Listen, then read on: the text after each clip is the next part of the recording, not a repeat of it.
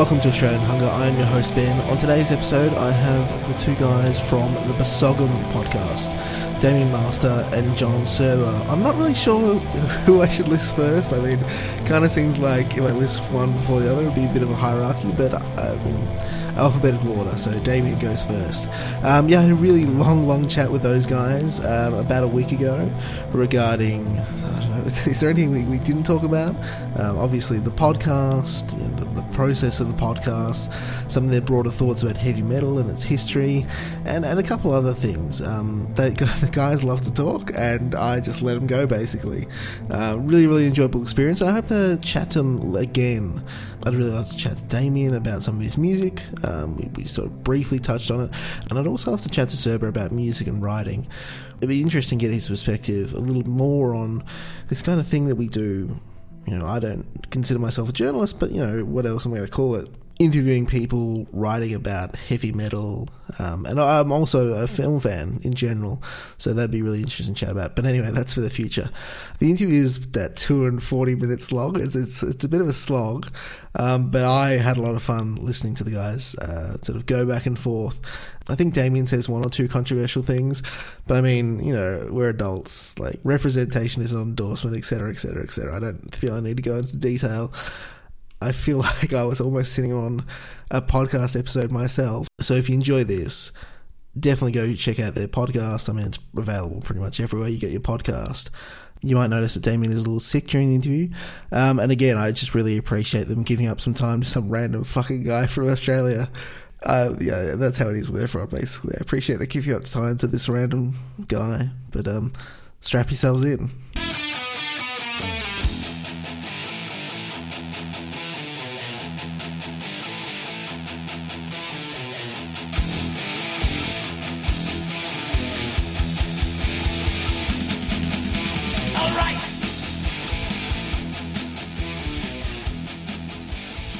I now want to get into the bit of the history of the show. So I think it's sort of been touched upon, but you guys obviously haven't sort of gone into it in detail because that's kind of not what the show's about. The show's about, you know, Basogum, and we'll get into what that means a little bit later. But first off, I think this is a key detail. How did you guys meet? I actually don't know, so I'll defer to Serba because my brain doesn't work. It was a good 10 plus years, 12 years ago, maybe, or so. Yeah. It's just we both work at a record store here, Grand Rapids, Michigan, USA, and I've been working there going on 19 years, and he was a customer and eventually became an employee. And I don't know, you know, like, when he was a customer, I used to just like, you need to buy this. You need to buy this. Yeah. And I was the audio consultant. Yeah. And although he might be loath for me to bring this up, but like he was like a famous about town. Like he wrote for the newspaper for like 20 years or whatever. Yeah. So he had like columns and stuff like that like my mom read. So I was just like, yeah, I started hanging out with this guy, John Serba. People were like, John Serba. And then, yeah, like, I mean, obviously, like, I was into metal and, like, extreme metal. Again, we're not supposed to say extreme metal, but we say it. And yeah, and just, like, Serba and I he was into some pretty wild stuff, and I was into some wild stuff, and you just kind of find each other. And, yeah, I was just at the store so much. I think now we are the two longest tenured employees at the store now. Yeah. Over 10 years. But like, you know, it just reaches a point where you go to like, people always want to know like, how do you get a job at a record store or whatever? And it's like, you go so much that they're like, okay, help unpack this fucking box. Yeah. Hey, you want to work record store day? Hey, you want to work Sundays? That's kind of how it goes. Yeah. Record store day did not exist at this time. But, well, no. But sort of. Yeah. Yeah. Anyway, sorry. Go ahead. No. That's what this podcast is all about. It's just going to be another bullshit old guy metal episode. Yeah. We have a contentious relationship where I make him mad all of the time, and he doesn't break up with me. Classic abusive relationship. Pretty much. So why did you guys start the podcast? Obviously, you've been friends for a while, have a sort of working relationship you're both working in the record store. Why did you guys decide to start a podcast, and specifically this podcast? Well, man, 2 or 3 years ago, we were road tripping to Chicago to see Absu, maybe, or sounds right, or Abath. It was one of those, and you know, I'm the old fuck, and we're driving, and I'm like, I made a mix CD, and Damien says, "What is that? More of that bullshit old guy metal?" And then later on, it was like, you text me and like, we should do a bullshit old guy metal podcast. It's a great idea. Yeah. And we never really did anything about it seriously until, I don't know, a little less than a year ago. I left my job at the newspaper and I'm like, I have some time. Let's start this thing now. And I have nothing but time ever, always, because I refuse to have a job. So we both ended up having time to do it. And, yeah, I don't know. And I felt that it was important because I started looking around. I listen to podcasts. I love podcasts. I like your podcast, Ben, by the way. We started looking around and there was nothing covering bullshit old guy metal, which was like a pejorative diss towards Serba and all the shit that he was saying or that he was listening to. But there was nothing that was covering this genre or subgenre of music. And I kind of like that even in some small way, Basagum is catching on to like people are now, they're like, oh, that band's bullshit old guy metal. Yeah. Huh. So there's there's got to be 14 or 15 people who use the phrase at this point. Hey, a fire starts with a spark. And, but it's like, it's also like, I hate fun, but it's like a fun, interesting thing. But no, there were no podcasts talking about these bands. I looked around, there were loads of podcasts talking about fucking, I don't know, like new to metal people who are like, let me figure out how Death Heaven works. Yeah. And like figuring that out. There's like a hipster metal podcast. And then you have like a metal podcast show that does like Lamb of God centric bands, like Five Finger Death Punch centric bands. Like, but also like heavier stuff like Behemoth or something like that. And that's not good music. Well, so we want to talk about, and we have cult knowledge. Yeah. I mean, what else are we going to do with all this crap cluttering our brains? Yeah. I mean, there's a point where it's like, who's the guitarist in Death in 1988? And I'd be like, blah, blah, blah, blah, blah, Yeah. There's just all this stuff in my head. And so why not use it? Why not do something, fun and creative? And I think part of it is too, and I mean, we touched on it, where like, we're sort of good cop, bad cop kind of personalities. Yeah. And I've listened to other metal podcasts that are like, oh, they're talking about Funeral Mist. It's one of my favorite bands. And it is the most boring 45 minutes ever, because it's just a couple of metal nerds kind of chatting about it or whatever and getting real deep and insightful, which is great. But like, I do think at least we have some kind of rapport, sexual tension. But like, also we shit on things we don't like. Yeah, and frankly, we're not afraid to do that. And Serba used to get shit all the time. Not all the time, but like when he was, reviewing movies full time for the paper, you would like slag off a movie if you thought it sucked. I reviewed music for a long time and got a lot of flack when, I'd say shitty things about Bon Jovi's concert and whatever, and so it's like I've never been afraid to have that critical voice. And I think some people might be a little afraid too, because I don't know, it rubs people the wrong way. I think it's more interesting. Yeah. And I mean, I don't know, but like, I think about all the heinous shit that I've said on this show, this show, but my show. And I'm like, man, if somebody just walks up and like sucker punches me at a gig, like I can't be that mad about it. Hey, people have had an open door to sucker punch me at the movie theater or at the local concert venues for 20 years. It's never happened. Yeah, I have a punchable face though. So you obviously picked Charlie, the Overkill icon, as the logo. Why'd you guys do that? And I think the obvious next question from that is, why does Overkill inspire kind of a particular obsession, particularly you, Serba, but also you, Damien? Well, I think, like, when you think of the idea of what Basagum is, they are the poster boys for it. You know what I mean? Just like this tenacious... they're working class. They're working class. They're tenacious. They, one of the big talking points about the band is, like, they didn't break up in the 90s. Testament broke up in the 90s. All these bands broke up in the 90s, and they just kept going. You know, they just put their head down and said, we're going to make this work. We're going to do whatever the fuck we want. And I think that's, and of course they're, they've got the right sound as far as I'm concerned.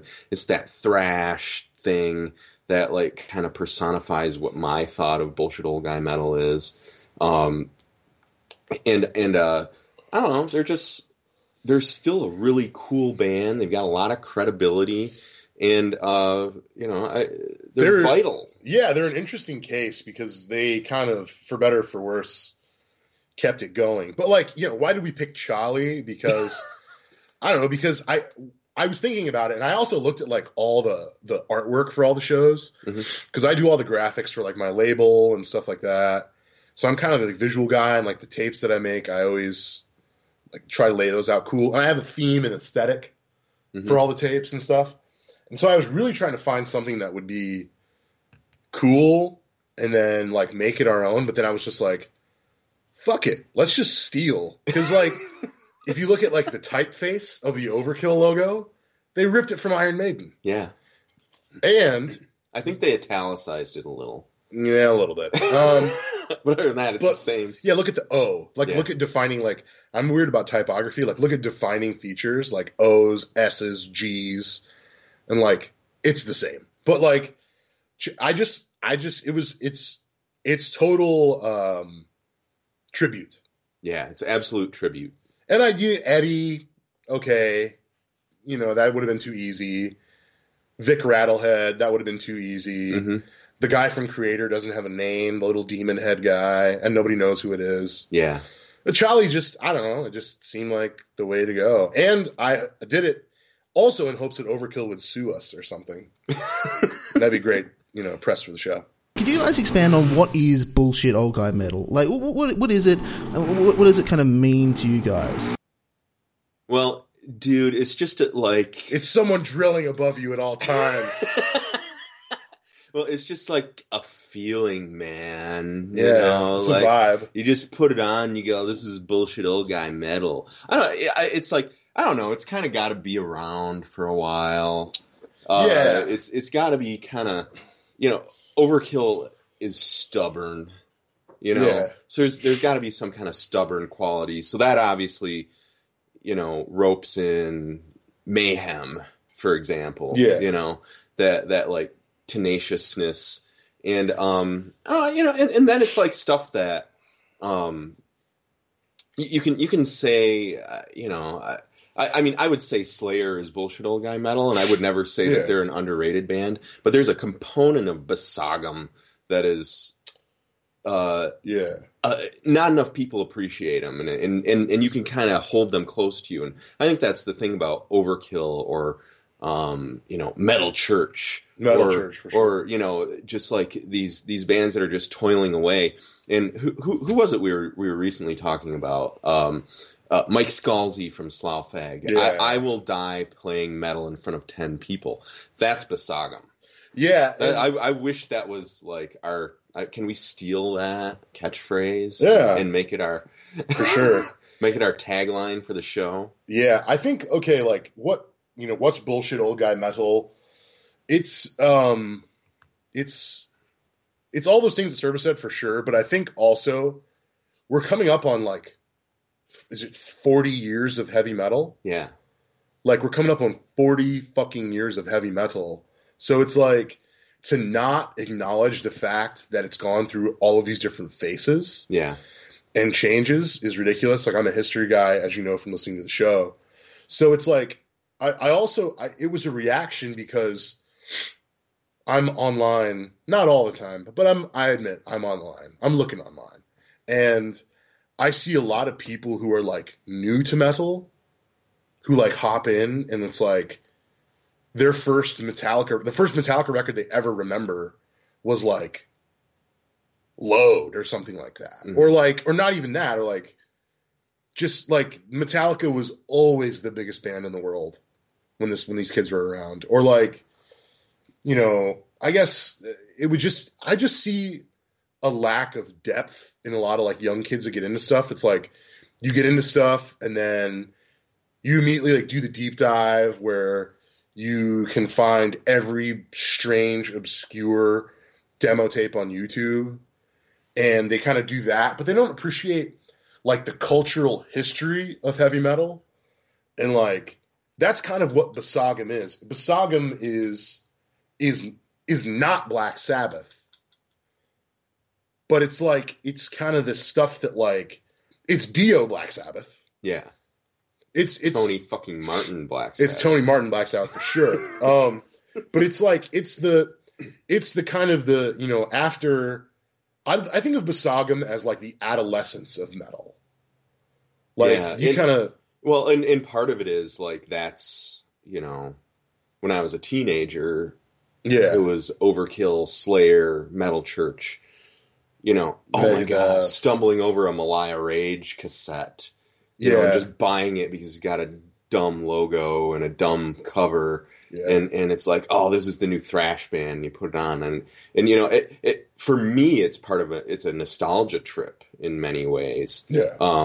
You know, it's like, what episode should we do next? Damien asks me, and I'm always throwing stuff at him that like I've lived with for 30 years. And you're like, you're very familiar with everything you're suggesting. Well, yeah, of course. Yeah. That's what it is for me to a degree. And it's a fun exercise too for me to like critically listen, even though it doesn't sound like I do that at all on the show. It just sounds like I go, this shit sucks, next. No, you offer more in-depth commentary on some of the stuff than I do.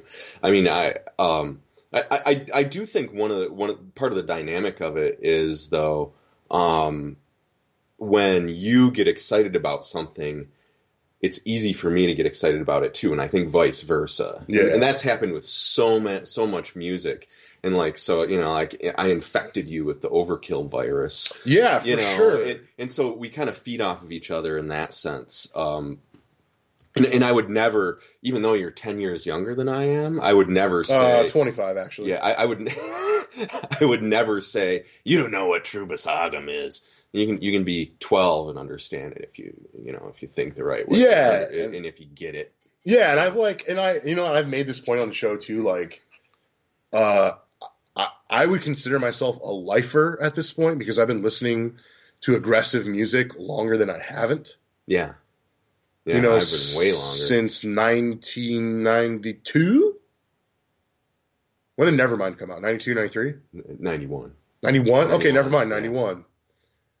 Yeah. And, like, the first thing I did was I, like, looked up every Kurt Cobain interview, which you had to do in, like, Barnes & Noble or, like, whatever, in, like, magazines. And he would be like, yeah, I like Black Flag and Celtic Frost. And I would look up those bands by going to a record store and going, have you ever heard of Celtic Frost or Black Flag or Dinosaur Jr.? Yeah. And they're like, what the fuck is your problem, kid? So, I don't know. That's just my mind is I'm always been inquisitive. And yeah, Basagum is to sound like an old European thrasher, it is an ancient spirit. And we hold on to that to this day. Are there any bands, and I know this might be a little bit hard to come up with on the fly, but are there any bands that you think sort of illustrate the sort of difference between being Basagum and being not Basagum, like are on the outer limits of the concept? When you say not Basagum, what you mean to say is poser. And yeah, no, that's a great question. I guess like sometimes Basagum just stretches to mean whatever we think is cool. Yeah, and that's the best. Yeah. So we can get as high concept as you want, but that's kind of what it comes down to. Yeah, it's so like when you create a movement, you get to decide what the fuck it is and isn't. Like, But also on the other hand, like for a while in the 90s, and I was so heavy into metal, and there's nothing happening except Pantera, you know. So it was like the default thing was Pantera, and Damien hates Pantera, and I don't really care much for him anymore. You know, I mean, it was like, I don't know, I can make as many excuses as I want. I listened to Pantera for a long time, but that's not one of the bands I go back to now. I just don't see as much appeal with them anymore. But we would both say Pantera is Basagum by far, easily. I think they fit the criteria. My question is outside of what we think is cool. Who are their influences though? Like, what are they like? Well, I mean, look at their old pre record deal days where they were doing hair metal and Priest. They're just covers, shitty Van Halen. Yeah, well, yeah, sure. So I don't know who's not Basagum. Like, yeah, I mean, I know you love Converge, but I'm like, I don't know if they would be Basagum. No, Converge is not. No, but like maybe Neurosis is. They're kind of on the edge. Yeah. I mean, they're a little too artsy fartsy. But even then, we think they're one of the greatest bands ever. Oh, it's inevitable we're going to do an episode about it. I bought tickets to see them 2 days in a row recently. So Neurosis is there, and that's the only sticker I have on my truck is a Neurosis sticker. But like, okay, like what bands? I'm trying to think. Like, I'm trying to go through the record store bin in my head. Like what band would not be like Basagum? Like Mastodon is not Basagum. No, not really. And it has nothing to do with like the fact that they're a newer band. Yeah. Like Municipal Waste gets thrown in there. Like, are they Basagum? I mean, they're kind of copying that sound. Yeah. What bands are like? What band? Like we say Lamb of God all the time just because they're a huge popular band. That they're not. Yeah, because we say they're not. And there are bands that are younger than Lamb of God that we would classify as Basagum. Yeah, is High on Fire Basagum? Yeah. See, I would say no. I think they're Motorhead, dude. They're fucking Motorhead. Overkill is Motorhead. Yeah, I would say High on Fire is. I would say Sleep is. I mean, anything that's deathcore, no. Anything Death Heaven, no. I would stretch Basagum to include Motley Crue. What? Or Wasp. Yeah, sure. Even some of that stuff that's hair metal or bordering on hair metal, I would call Basagum. Yeah, I guess so. It's just, it's a vibe, I guess. That's why I joke and say like, well, it's just kind of a feeling, and do the hippie thing because it kind of is. Yeah, it's instinctive for me. Right. We'll sort of more go into the process of the podcast. How do you decide which bands you're going to do an episode on? You just heard it. There's usually some contentious texting.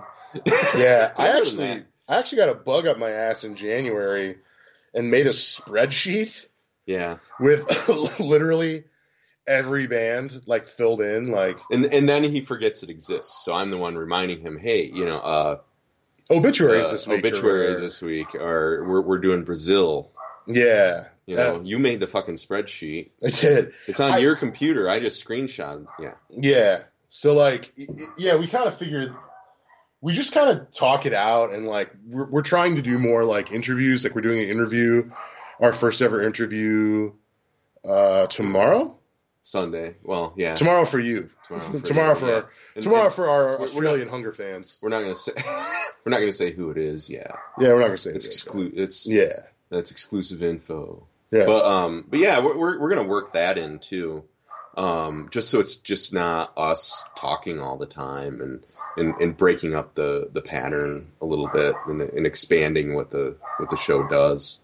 Yeah, yeah, we just kind of figure it out and fight it out, and it's not that interesting really. Or it's just like, we need to do Death Angel. I've been listening to a lot of Death Angel. Yeah. I'm like ready to do that one. Okay, yeah, for sure. We should do a Death Angel episode. Absolutely. Damn, they have a new record coming out. Did you see that? And they're coming through. Yeah. Coming through town. So, do you have I assume this is probably different for each of you, do you have an approach to listening and researching a band for an episode that you're going to record on? I do, but you can go first. I don't know. Not really. I just listen to it a lot. I'll jot down some notes and phrases, and obviously, if it's a band I don't know as well, I'll listen more. I had to listen to a fuck ton of Biohazard. It was really rough, I think we routinely joke about like King Diamond, and that was pretty intensive because it covered so much ground. Yeah, and you can't really fake it in that sense, Yeah. But like Slough-Feg was easy because I had listened to those records so much so recently. Yeah. Whereas King Diamond, you tend to go back to the same 3 or 4 records, and one of them usually is not the Spider's Lullaby, Right. So I don't know. I don't really have a method. I just listen to the stuff while I'm doing dishes or driving and try to soak in it and like, get the vibe of it, understand the vibe of it. Yeah. For me, I try to I was actually surprised because I never worked with Serba in one of these type of contexts before. But I was actually surprised because I'll kind of sit down and I'll put some headphones on and I'll listen and I'll take notes, and I have a legal pad. Yeah. And I take way more notes than Serba. But also I have anecdotes and jokes that I'll write down sometimes because my brain doesn't work and I forget and whatever. And so I'll sit down and I'll open up Metal Archives is a crazy indispensable tool. Yeah. Yeah. Using the Encyclopedia Metallum. Well, and I just rely on you to do all the work. Okay. Well, to go this album came out in '84 and whatever. Yeah. That's your thing. That's the gear that you're that gear in the machine. Yeah. And I think that people want to hear that. I could be wrong, but I think people want to hear some level of and that's what I think is kind of cool about our show. That's journalism. And I'm not a journalist ever. Never would call myself that. You got to have facts in there. Yeah, but I spray in a lot of bullshit, in non-facts, not on purpose, but that is one thing that I think is cool about the show is that it kind of is. It's almost like backwards academic. Because we have, I'm not saying we go through lineups and producers and where it was recorded, but we'll talk about labels and the bands and the years and stuff like that. But then we also give our input and our takes and stuff. But I take it very seriously. It sounds like I don't, but I really do. I take it quite seriously in my listening and my note taking. I don't know if it comes across in the show, but I definitely try to be academic about it. But also, something I was going to mention, too, in a previous question, why did we start the show? Frankly, all we're doing is just putting microphones up. Yeah. These are conversations we would be having anyway. Yeah, pretty much. So it wasn't really a huge different vibe for us to start doing this because, we're just basically talking like we do just on mic. So one thing you've done over the past couple of months is discuss regional scenes. Nawabahum, Italy, Brazil. Is maybe one of those is the answer to my question, but is there a particular regional scene you're interested or fascinated in? Well, mine for me, we just did. I mean, Brazil, yeah. If there's anything that's really captured my ears more so in the last few years than ever before, it's Brazil. I mean, one of my first obsessions as a teenager was Sepultura, and the kind of mystique around them at the time, because you couldn't just log into the internet and see pictures of Sepultura. You're where are these guys coming from and all this, and so, maybe 10 years ago, it's man, there's a lot of bands in Brazil, and this is a huge movement. And in fact, they were, they kind of were around a little before the Norwegian black metal scene and all this kind of stuff, and that's the kind of thing that fascinates me. There's a very distinct kind of raw nature to it that just really appeals to my aesthetic, the aesthetic that I'm drawn to these days, and excuse me, because many years ago I'd throw on a 20 years ago, I'd throw on a super lo-fi Darkthrone record and go, I don't get this. And I get it now. And so that's why, like, I get that Brazilian stuff now. It is raw. It is some really wild, out-of-control 17-year-olds with shitty equipment, and there's something magic about that, So that's my obsession at the moment, anyway, regionally. I mean, I don't want to give away what we're going to do next. I don't know why. It's just like how I operate. I don't like telling people what we're going to do, even like. Well, and it leaves the door open in case we change our fucking minds. Yeah, for sure. But like, and we need to record something tomorrow. I'm not ready. Okay, let's do something we know really well. Oh, that's never happened before. But like, what scene? It's not on the list because I think we're only going to do it for the first half of the year. So I think we're halfway through. But the two scenes that I would love to cover. Okay, let me ask you this: is Deathspell Omega Basagum? I don't think they are. I don't know. They're not at all. No, probably not. But like, I would love to do like a deep dive on like 2000s French bands. Yeah. Like not the LLN stuff, but like basically the No Evdia scene. Yeah. I would love to do like a deep dive on that. It's not really hooked into what the show is doing, but like that was a tremendously inspirational time for me to be discovering that stuff when it was coming out. It was so crazy because it still had that air of mystery to it. Yeah. And like now nothing has mystery to it. Yeah. Like all mystery is 100% dead in 2019. Yeah. Like the best you can come up with is a lie that like you get away with for a minute. Yeah. Which is like that Ghost Bath band. Yeah. Like they're from like Wisconsin or something, and they're like kept telling people they're from China. Yeah. And it's like this shit's only gonna get you so far. Like I remember Velvet Cocoon had a bit where they were like, we don't play guitars, we play diesel harps. They're these like steam powered instruments. Yeah, and it was all crap. That hammer strings and anybody who had ever like played a guitar was like, no. But like somebody who like doesn't know instruments could be like, oh, that's crazy. I'm like, no, you just hooked up like 2 distortion pedals and a reverb pedal. But like to somebody who doesn't know, then that's fine. But I would say France, not going to happen on the show. One thing that might happen on the show, and it's not on the schedule, is Sweden. Yeah. Sweden is kind of Norway's not on the schedule either, because I feel like we also don't want to tread where everyone else has treaded.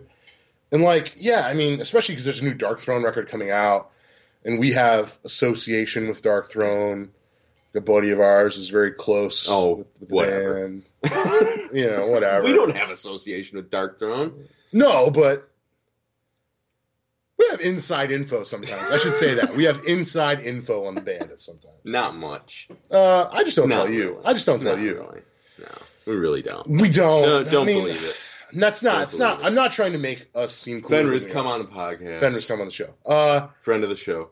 No, I'm not trying to make it seem like we're cooler than we are. But like, did I hear a track before? Did we hear the new R Noir before it came out? Because we had the rough mixes. Maybe not. But anyway, that has nothing to do with us. You just have to know somebody, right? That has everything to do with me because I know somebody. Bitch, knowing somebody is half the battle. If you didn't know somebody, I wouldn't know it. Therefore, okay. Anyway, we're getting off into a Basagum argument. The point is, someone who knows someone. That's all it takes. Someone we know ain't shit. That's true. He is a bitch. But he's going to come on the show at some point. I would love to cover like late 90s Swedish stuff. Yeah. Yeah. What about like the Notvite era, like early Niflheim and all that kind of stuff. Yeah. Heavy Load? Would we throw Heavy Load in there? Sure. Good Swedish power metal. For those who cough up big on the Patreon, you get a mixtape. How do you guys go about making those mixtapes? Serba comes up with a track list. Which is chronological, like... Yeah. Because I was sitting there kind of working too hard and going, why don't I just do this in the order of the episodes? Yeah. It makes just as much sense as anything else. Yeah. Instead of trying to pace shit. And it's like, so what? We'll put 4 Brazilian bangers at the end of this thing. Yeah. And all 4 of them combined aren't as long as the Dark Angel track. I don't know. I throw the track list together and Damien does all the rest of the work. It's kind of like the story of the show is I just kind of show up. I do the heavy lifting. Then he does all the technical work. The heavy load comes from me.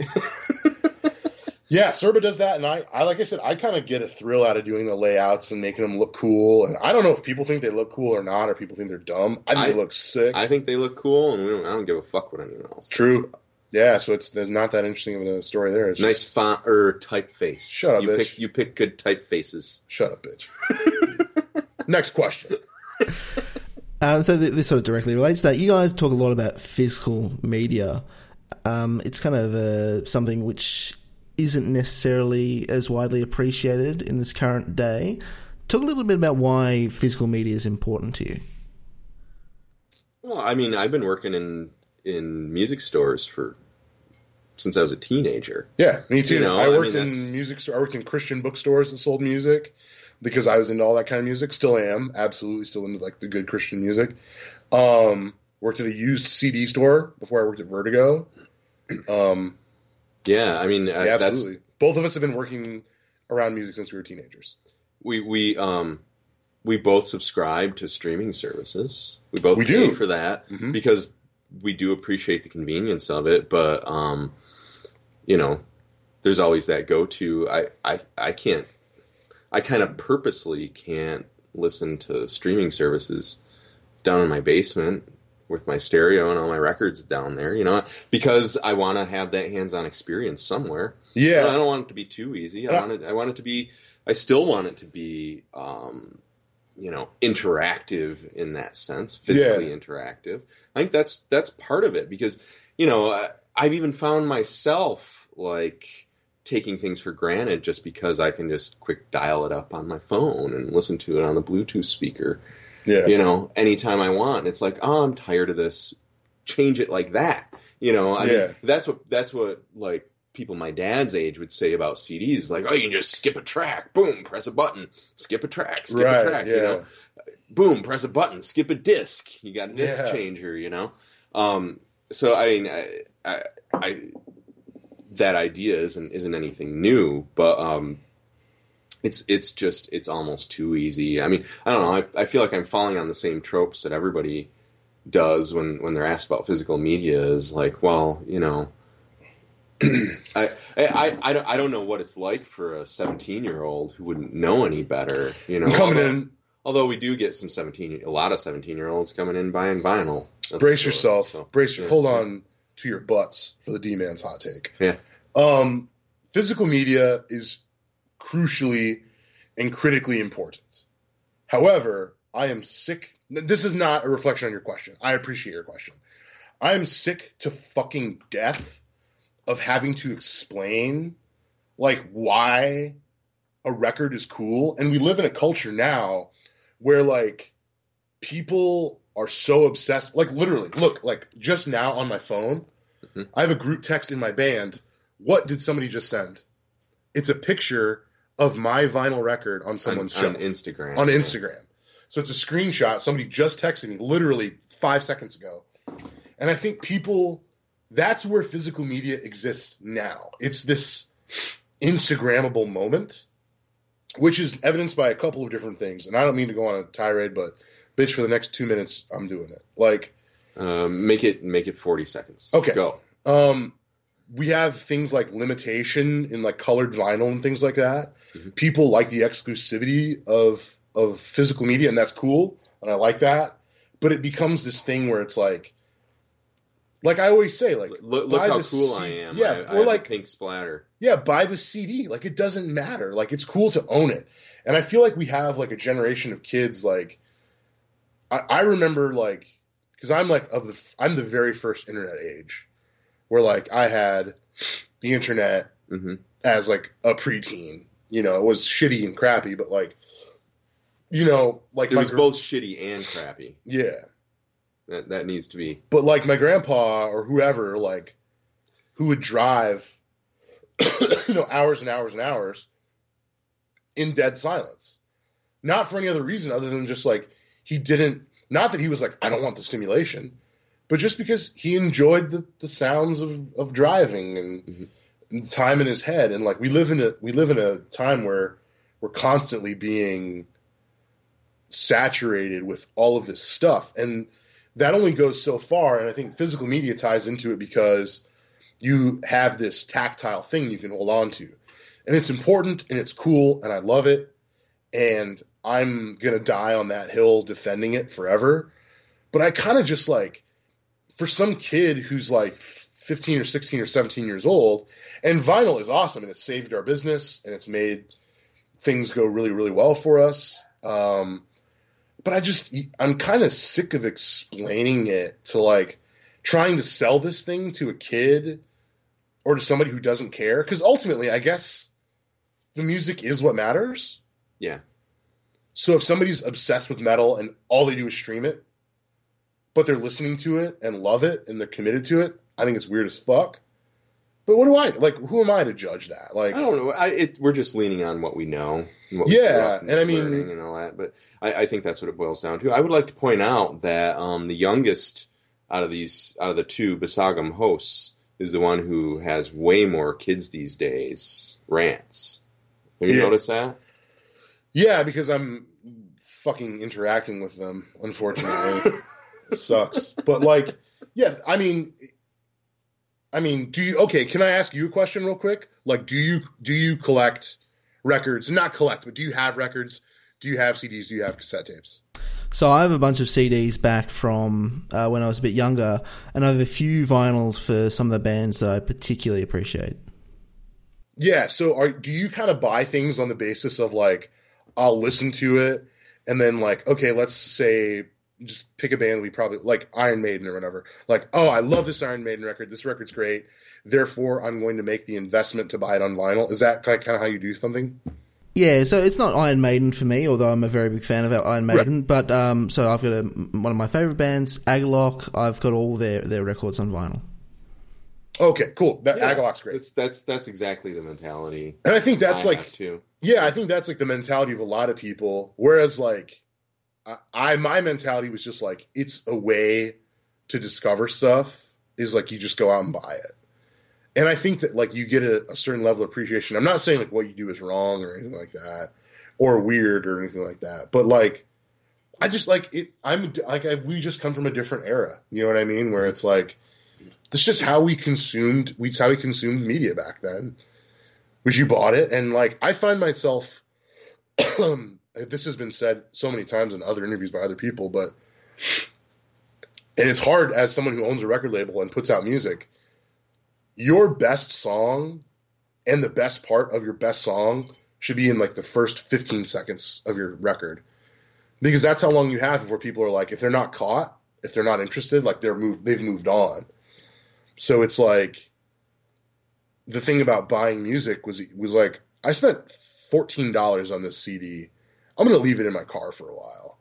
And I've like come to appreciate a lot of things that I didn't like on my first spin. Yeah. And yeah, I don't know. I mean, there's nothing wrong with what you do or how other people do it. Or... There's something to be said with,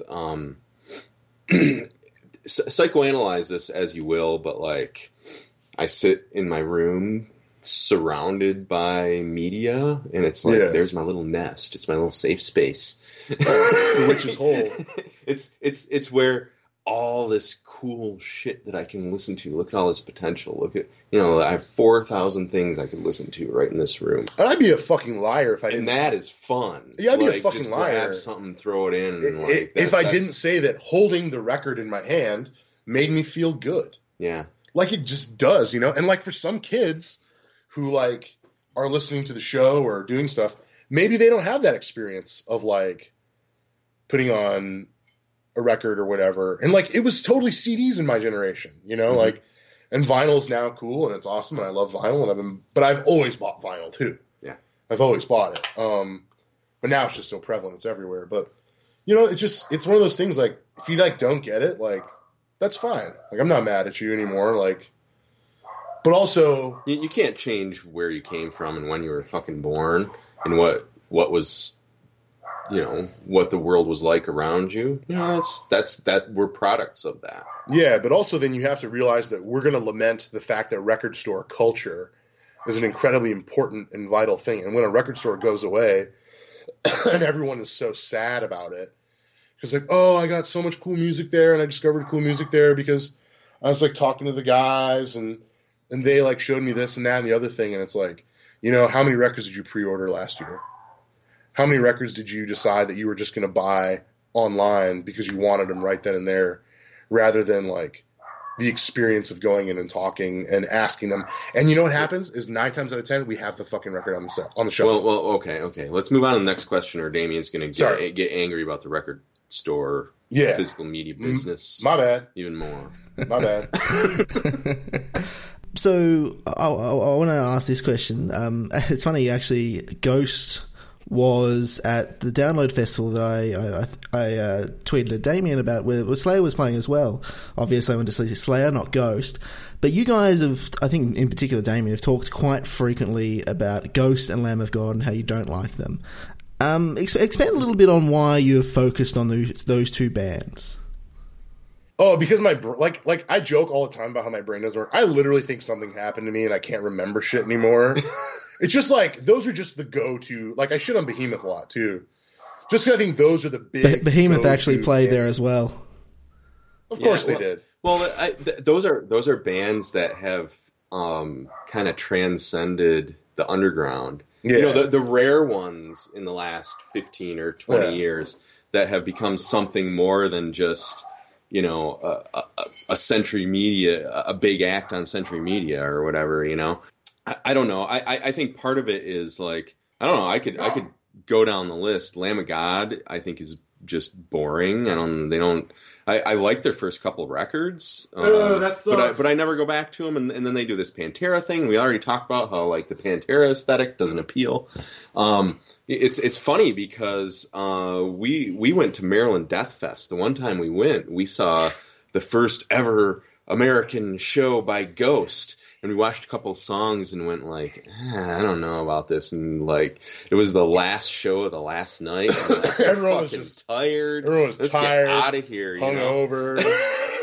We've been drinking for 4 days, and and our eardrums are fucked.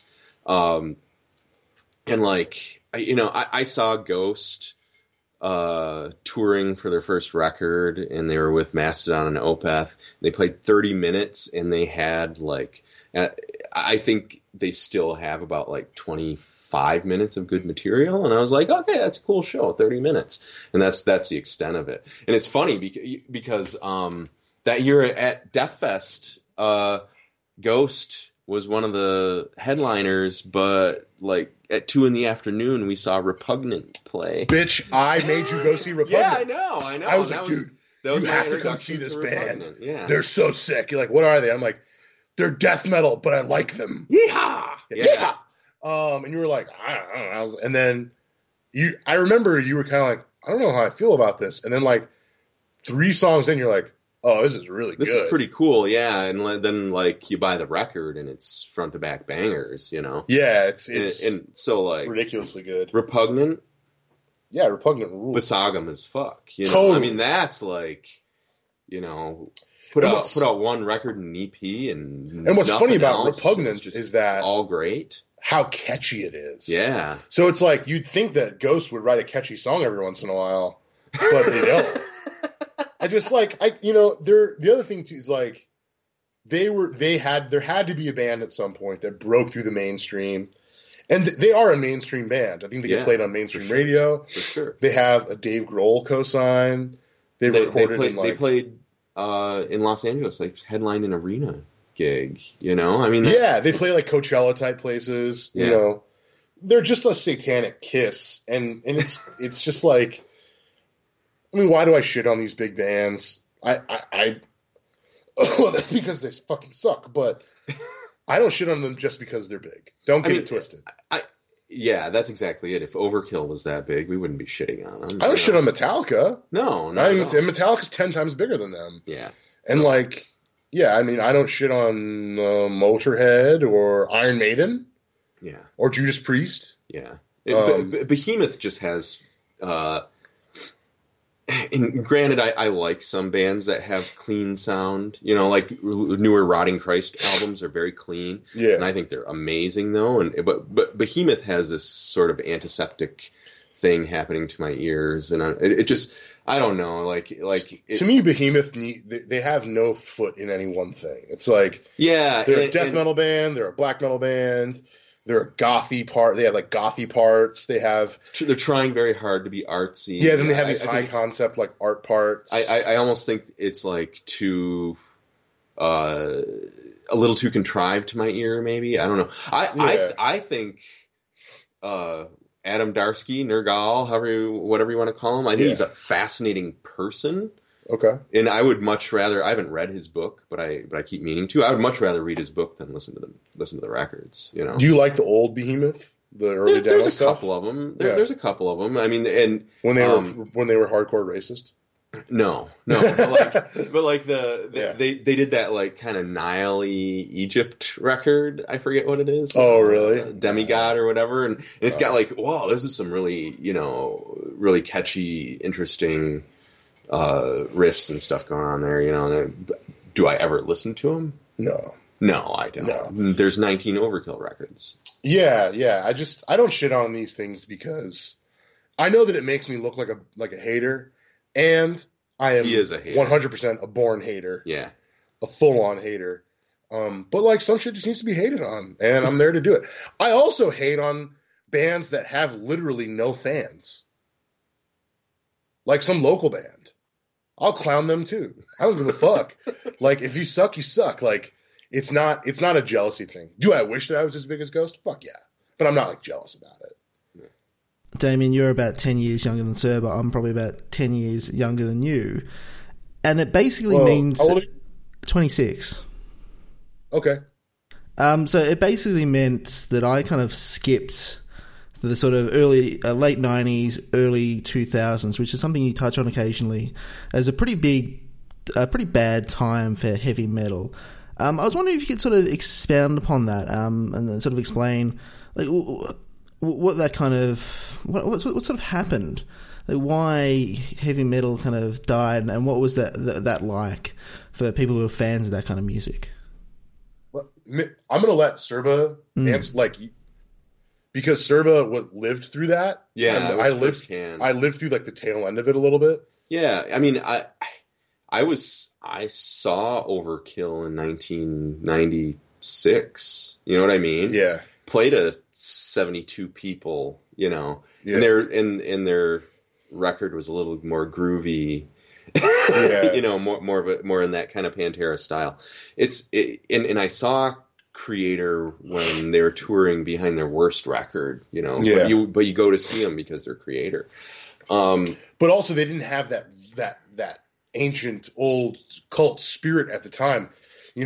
Pleasure to Kill was just an album that came out 10 years ago. Yeah, exactly. It wasn't like we're coming up on the 25th anniversary of this touchstone of Teutonic underground thrash metal. They were just an old band at that point. Well, I mean, the difference is there just wasn't the bounty that there is today. You know what I mean?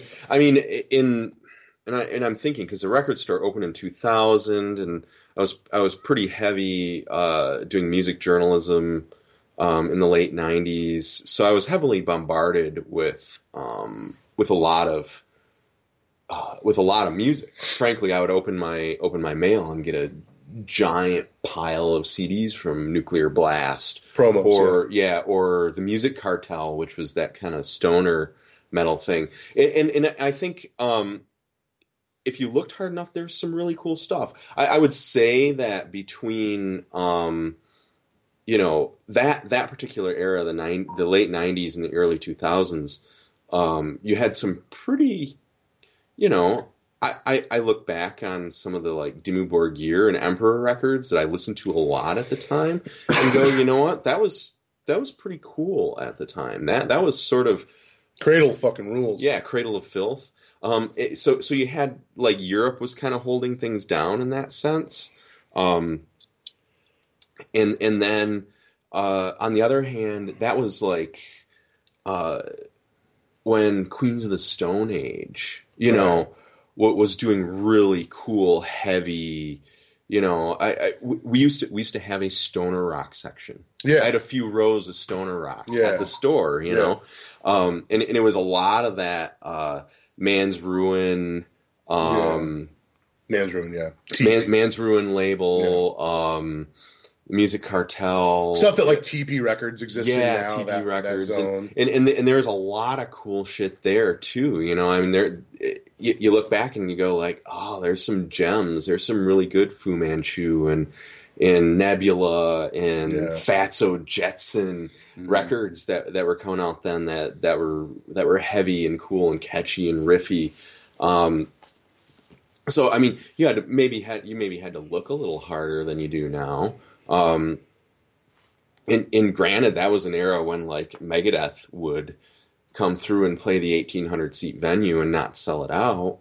Yeah, they come close. Yeah. I think come close. You know, like what? Okay, the question was like, what led to metal dying in like the 90s? And the answer, I think, is that like, I think at the time, like we live in a totally different era now with the internet and interconnectivity amongst people.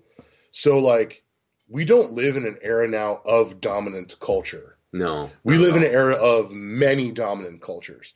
Like, to somebody, and not just to somebody, to thousands and thousands and thousands and thousands of people, Gucci Mane is the biggest rapper alive. He's bigger than Kanye, he's bigger than Jay-Z, he's bigger than whatever, because of the influence and reach that he's had. Similar things could be said of Lana Del Rey with new kids that love her stuff, or Ariana Grande, or what the fuck, fucking Foo Fighters, or Kings of Leon.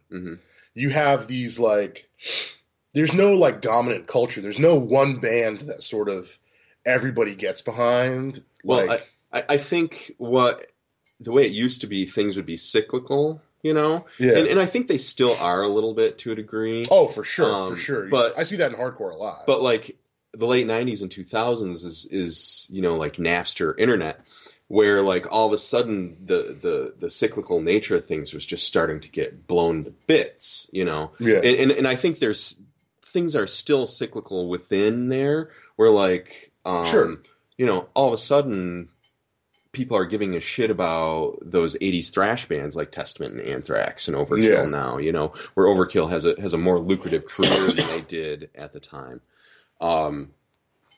So I just saw that, like, you know, metal had peaked and fallen, and, you know, I think it was ramping up a little bit because you had some of these labels like Century Media and Nuclear Blast and Relapse were growing at the time, you know? Yeah. And finding the good bands and making sure people heard them, you know, within that kind of old style of of the music. I also can't express how unfucking cool it was to be a metal fan in the 90s. Oh, yeah. It was like the least cool, like, it was a dinosaur shit. Like I'm trying to think now. You know, it wasn't cool when I was in high school either. You know, but now the thing is, like, we live in a culture now that like we live in a culture now that almost rewards subculture, like, because subculture is a designator of coolness. Yeah. Like, oh, you're into that band. You're into comic books. Right. Geeks are cool, you know. Geeks are cool now. When I was 14, comic book kids were exiles. Yeah. I was one of them. Right. You know? So. And I was the guy, had I been in Service High School, I would have had his head in the toilet. Yep, he would have been beating me up. Yeah. No, he wouldn't have. I would have. No, he wouldn't have. I might have. I had a toe in every subculture. Okay. All right. Yeah. So yeah, I mean, I was the smart kid with the Slayer shirt and mullet. Gotcha. But yeah, like Cradle of Filth, when I got their record in 90, was it 8 that Cruelty came out? I can't remember. 96 maybe? 96? No, 96 was Dusk and Her Embrace. Okay, so 98. So like when I got that Cradle record, it was like, it's just funny because Cradle of Filth now they're like cool again. No, they're not that cool. But they're not that cool. But like for a while they were like the least cool band. Yeah. Like just the band that everybody clowned on. Like, have you not heard their records? Like they fucking rip. But they put out some kind of bummer records. But yeah. Well, I mean, like, why clown on Cradle when you can clown on Dimmu Borgir, who are way more of a fashion show than they ever were? Yeah, for sure. Way more of a fashion show than Cradle ever was. But like, yeah. But the matter of fact is like these bands kept something going. Yeah. When, something kind of, for lack of a better term, extreme. And yeah, I don't know. I mean, I guess Serba kind of answered the question. I don't want to take up too much time, but going on about that. But yeah, I mean, you're of the age where like you kind of came up and like metal was a cool thing to be into. Yeah. Like I always liked punk rock and hardcore, which was always kind of had like this cool built-in subculture thing of like, this is cool. But like, I was always the punk and hardcore kid. They're like, he also listens to metal. And it was just like, it was kind of like frowned upon. But now who's cool, bitch? It's me all the time. Next question. So at that show I went to, Judas Priest played, Slayer played. Yeah. Obviously Slayer has an intentional deadline of when they're finishing up. Judas Priest will probably have a deadline that may be imposed upon them at some stage. Yeah. Where do you think heavy metal goes after those bigger bands go away just because of necessity? I mean, there's a timeline on all these things. They can't escape forever. So this is where Damien brings up this topic, and I put my fingers in my ears and go la la la la la, because I don't want to fucking hear it or think about it. I don't want to think about a time when, there is no new Overkill record to look forward to. Not even and it's finite because I people are like, what newer bands do you listen to? And I go, I listened to that Tomb Mold record 1.5 times. You know what I mean? Yeah. I get that, and that deadline is going to happen before I'm dead. Hopefully, hopefully I won't walk out of here and get hit by a train. But that's a terrifying concept to me, and we're starting to see it because Slayer is like, we're done. I bring that up. Lemmy is dead. Yeah, I brought that up to Serba because he was kind of like. Well, I think I was talking about Maiden or something like that, and I was just like, I'm going to go see them as many times as possible because they will cease to be a band most likely within my lifetime. Way sooner than you will ever want them to, too. Yeah, and actually, which is funny because I just saw a thing from Bruce Dickinson today where he was like, we have no reason to retire. Yeah. We'll go on indefinitely. Yeah. Which, like... I mean, Nico McBrain is 66 years old. Yeah. You know what I mean? Well, and my one of my big hangups is, so like, not to get like too personal or deep, but like when you and I went with a couple other people and saw Maiden, what was that, 6 years ago or whatever, and it was the first time I had ever seen him, and I was standing there like watching the guy in front of us bring his like 12-year-old or 10-year-old kid to fucking Iron Maiden. Yeah. I went, Jesus, and since then I'm like, that's one of the things that convinced me to have offspring. Frankly, this is not a lie. And so now my man had a kid so he could take him to an Overkill show. Call the law. Call the law. But last week I saw Metallica and I'm like, fuck, I wish my kid wasn't 4. I wish he was 8. We should have busted that nut 8 years ago. Yeah, and he'd be seeing this with me right now, and his mind would be blown. Right now, I can go like, you want to listen to some metal? You go, yeah. You want to listen to some Iron Maiden? Yeah. And I'll show him the phone, and he'll go, I want that one. And he points to the number of the beast. He doesn't know what he's pointing at. He sees a cool color and some monsters. Yeah, totally. Yeah. So I don't know. I'm rambling off topic because I don't want to think about the demise of all of my favorite bands. I think your question is amazing because it's something that I literally have brought up recently that like I'm not a huge like show goer at all. I hate going to shows. I hate everything. You don't. You don't hate going to shows. I didn't go see Metallica, a band I love. It's partly my fault you didn't go. Yeah, but realize how little it took for me to not go. I don't know. That's not. It's how, neither here nor there. See, you know, like, I also am just a born hater for everything. You're so up and down when it comes to that, though, because there are times like, dude, we've got to go see fill in the blank, and we hop in the car and we get a hotel and we drive, and that's effort. That is not someone who hates going to shows. So don't overstate it. Okay. I know there are times where it's like, all right, shut up, you old bitch. Let me just finish. like I'm going to see this because it's down the street and I feel obligated to see whoever. Yeah, and I sometimes feel less obligated if it's down the street. I'm like, nah, fuck that. I'm not. You know, they are. This isn't very exclusive. They're playing our it's like second or third tier it's market. Like if Pearl Jam was playing in my backyard, I'd fucking go get gas or something. Yeah, you know, it's like. But you know, those bands, like, it's interesting to think because it's like we are kind of living in that golden, like, fucking Ozzy Osbourne is going to die. Yeah, he is. Like soon. He was supposed to play at that show, that festival that I was at, and he was sick, so he didn't play. Yeah.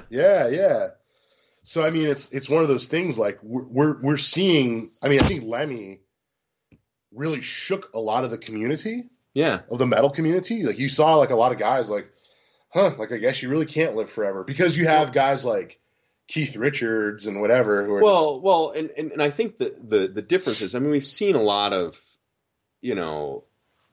people die early, like Peter Steele and whatever, and so the first one was Dio, right? Who died. He was old, but he died a little bit young. Yeah. And Lemmy is the same kind of deal where like, was he even 70 yet? You know what I mean? Yeah. And all of a sudden your immortal heroes are fucking mortal as hell. Yeah. And there's that mourning, that despair you feel when it's like, there is not going to be a new Motorhead record. I think you're a little bit fucking weird about it because you have despair about it. Like, well, I think I'm not saying most people aren't like avid like fans enough of metal to be like, I want to hear a new Motorhead record. No, but I'm talking about my own experience where I am the one who every 20 months was like, fuck, first day Motorhead record buyer, you know? And that's not going to happen again. Yeah, I mean, I would and I'm going to see Metallica, and I'm like, is this going to happen again? These guys could just like wrap up this cycle, and they go, you know what? I think we're done. Yeah, Lars could just go. I've got like $40 million in my pocket. Yeah, Lars could just literally go like, fuck this. I'm just going to collect art, and no one's going to be mad at him. But I mean, it's like that'll be the end of it, you know? Yeah. And it's like we live in a time. It's an interesting time. We missed a lot of good stuff. Like, a huge regret. Like, and it's funny, too, because I really shouldn't be so anti-shows as I am, because I pass up shows all the fucking time. Like, I could have seen Typo Negative. Yeah, well. And I didn't. Like a dumbass. I regret that. I'm like, there were other things, too, that I could have seen and regretted. But we live in, like, a golden era. So, like, I think it's cool for, like, you, Ben, to, like, go to a festival and to be able to see Slayer. Oh, you know what was funny is that I told the story on the show. Someone gave me a ticket to the Megadeth, Slayer, Anthrax show. Yeah, that was at. It was the big three. The big three. It was at Deltaplex in town. And the reason I didn't go was because I said Jeff Hanneman's the only cool guy in Slayer, and I didn't want to see three fucking losers on stage. Yeah, and that was literally the reason I didn't go. And that was the last time he played in town. Yeah. And it's like and that's just me being a fucked up loser. 99% of the people who are listening, actually strike that. 100% of the people who are listening are like, you're a moron, and I am. But like, we're living in a finite time, like, and it's not going to happen. These bands aren't going to be around forever. So go see the bands, like even if it's a member down, or two members down or whatever. Go see them. Like you saw Priest. Oh, it's funny you mentioned Anthrax. Anthrax actually played as well, but I got bored and so I walked away. Hell yeah, dog! Blasphemy. I've seen Fucking Anthrax. blasphemy. I've seen Anthrax 15 times. I can't tell you a single fucking thing about them. They are wallpaper. They're like, they're forever opening for a show that I'm at. Like whatever show that Serba drags me to, I'm like, oh, Anthrax is opening, great. So I'm with you, but I think Anthrax probably speaks more to your age, and also like my age too. Like, You know, even though I'm 10 years older than you almost, but the thing is, like, Anthrax were normal dudes, but they were big and colorful too. That's why they were huge for a little while in the 80s, you know? And I don't know. I think they have a distinct sound to them. They're not just another thrash band. I think they distinctly suck. I mean, they don't. I think they're a thrash band, but they transcend it a little bit, and not just because you know they did into what direction I don't know. They did a hit song with Public Enemy or whatever. Right. I you know, but I could throw on Spreading the Disease right now, and that album fucking will rock you. I fuck with Fistful. I fuck with Fistful too. Whatever. But all right, whatever. Next question. This guy's a fucking loser. Talking about Anthrax. I'll die on the Anthrax hill. Yeah, you go for it. It's an anthill, but I'll die on it. Yeah, it's a very small hill. Something that I think that's come up quite a few times, particularly in the Overkill episode, is the idea that a lot of these people aren't the Metallicas. They're not, you know, getting rich off this. They're not even necessarily able to survive off of playing music. And it's almost like metal in a way is something you kind of suffer for. What do you think that sort of role in this kind of music is? So, can I take the lead on this one? It's interesting because I was actually just talking to one of my buddies who is like actually a Suffocation fan, and I think the singer from Suffocation posted. I could be wrong, but I think he posted like he's an old white guy, so I'm just going to go ahead and go on a limb and say this is true. Mm-hmm. He posted a bitching rant on Facebook about how he loves the band, but he's got a house in the suburbs and he's got 4 kids and like it's just not working anymore. Well, yeah, and he's leaving the band. They're going to replace him, so they're doing this big tour. Yeah, and he's leaving the band because he can't be in Suffocation because it's not fiscally manageable or responsible for him to be in Suffocation. Yeah. And my thoughts are a couple of things, if I may. And one is that a lot of these bands probably mismanage things because like they have 2 or 3 road guys, they have a light guy, they have a sound guy, they have a merch guy, you know, and it's like they're not keeping close track of where that money goes. Mm-hmm.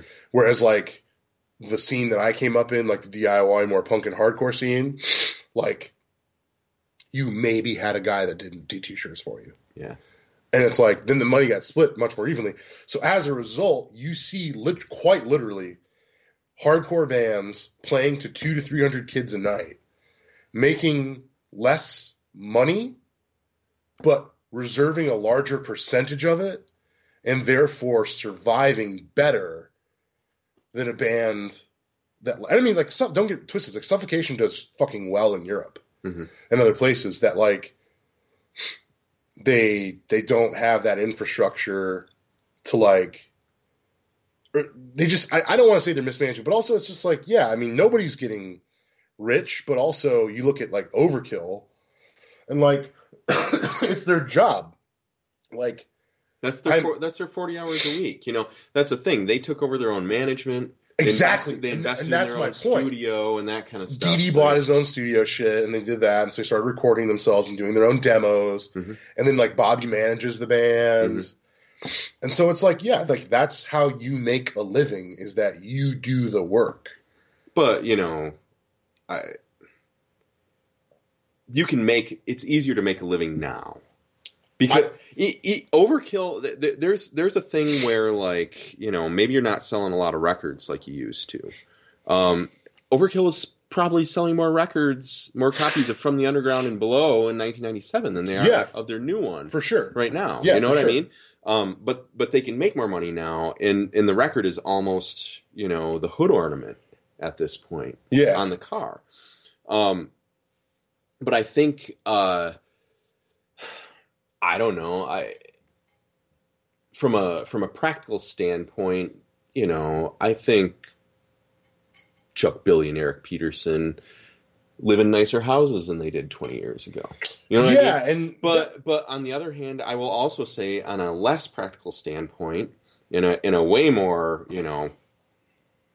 humanistic approach to things, anyone who's on the road half the year, that's suffering.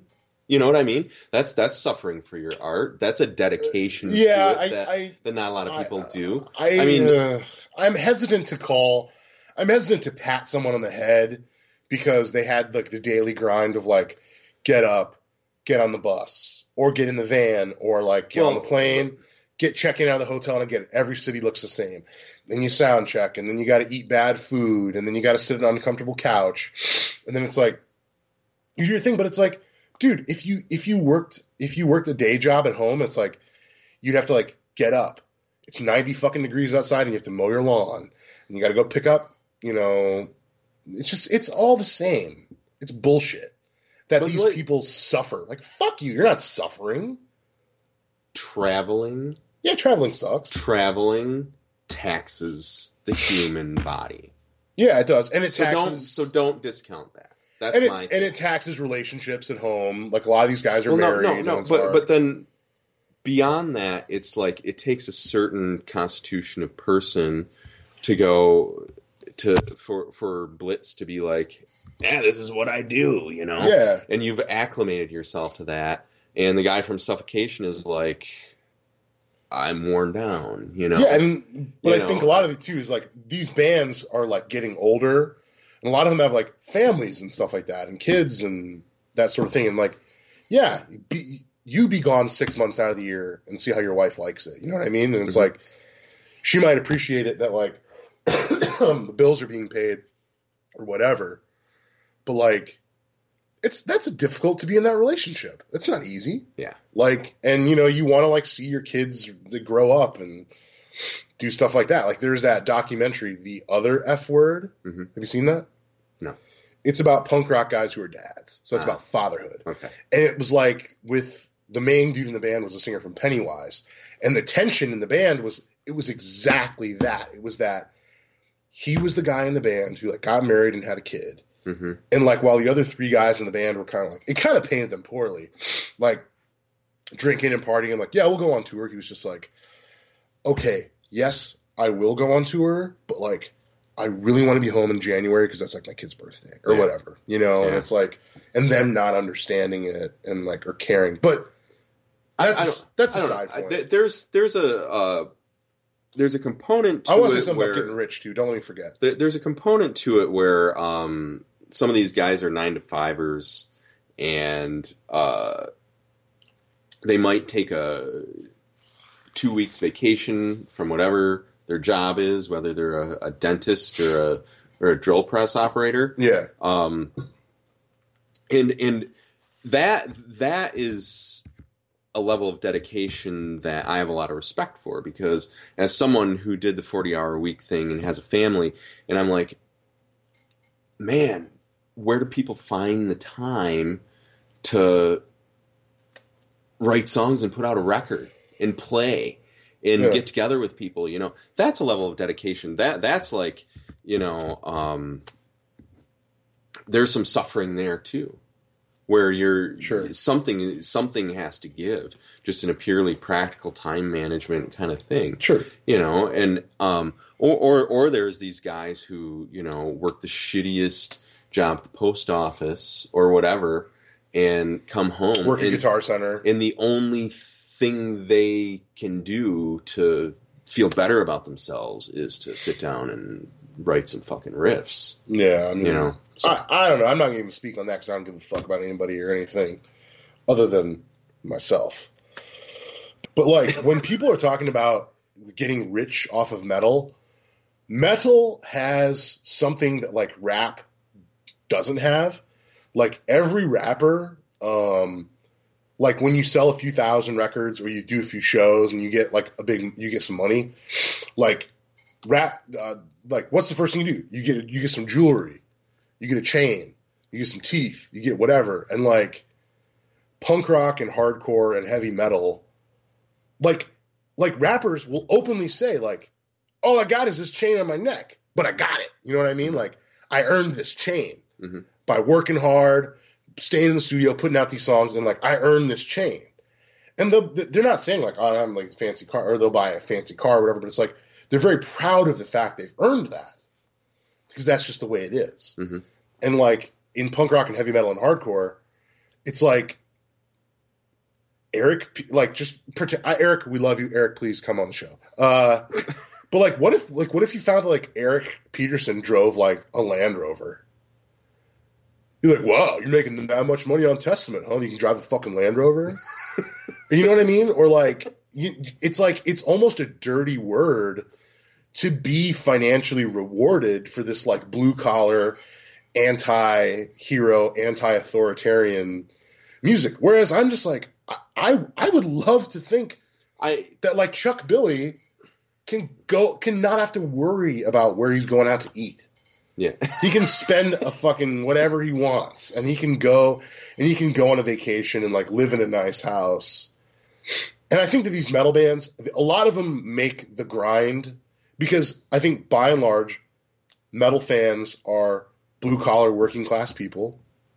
It's not like high concept jazz where it's like you have academic types who are like college people who live a certain lifestyle, and that's the kind of music that they're into. Or nor is it teenage music like Ariana Grande or whatever, where it's like she knows that her fans are like getting CD money from their parents. But you know what? Metal is just people are just, no matter who they are, people are complicated. They're bundles of contradictions. Everyone's a hypocrite. And the fact of the matter is there are some people who are driving a Land Rover and are fucking angry at the world.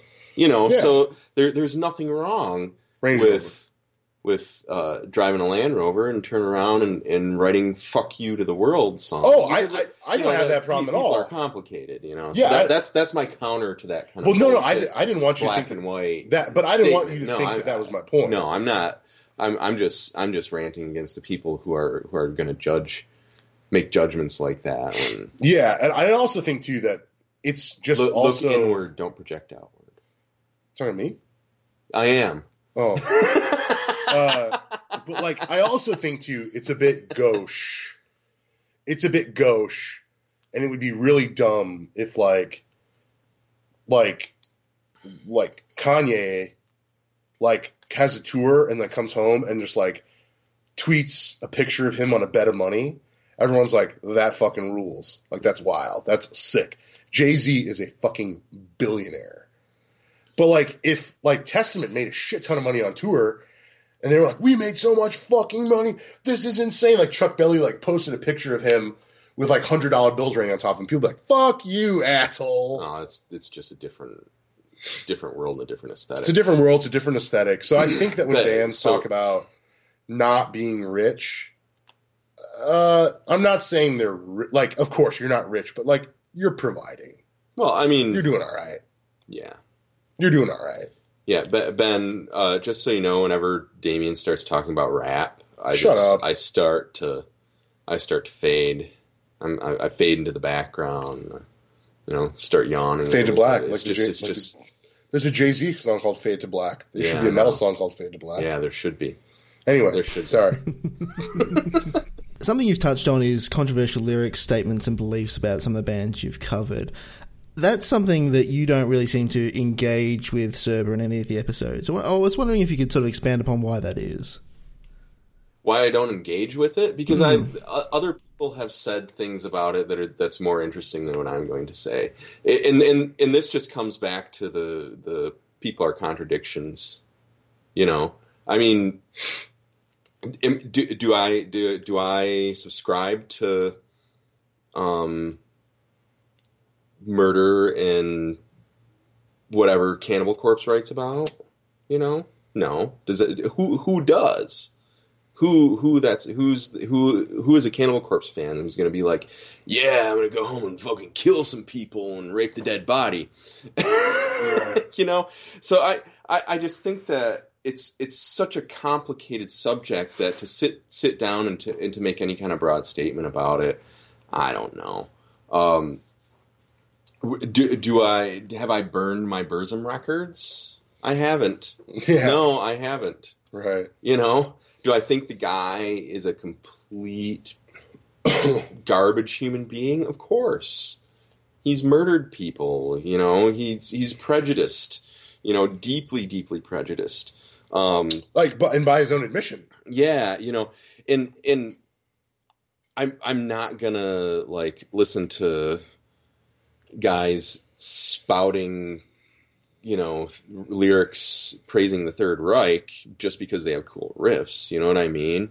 I don't know. There's a level of complication there at times where I'm like, I don't know. This is problematic, and problematic is one of those words that people throw around. Is problematic? Yeah, but like, I don't know.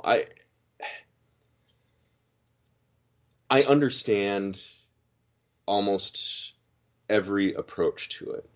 I understand people who are like separate the art from the artist, and I understand people who are like, you know, I don't want to listen to this band. There's 5,000 other bands making really good music that I could listen to. And that's fair. That's totally fair. They're all fair arguments, and so I don't have anything counter to say about any of it. Yeah. So I just kind of like shrug it off. Yeah, and I mean, I also like, don't want to invite controversy on Serba. I'm like, that's honest. Like, I don't want you.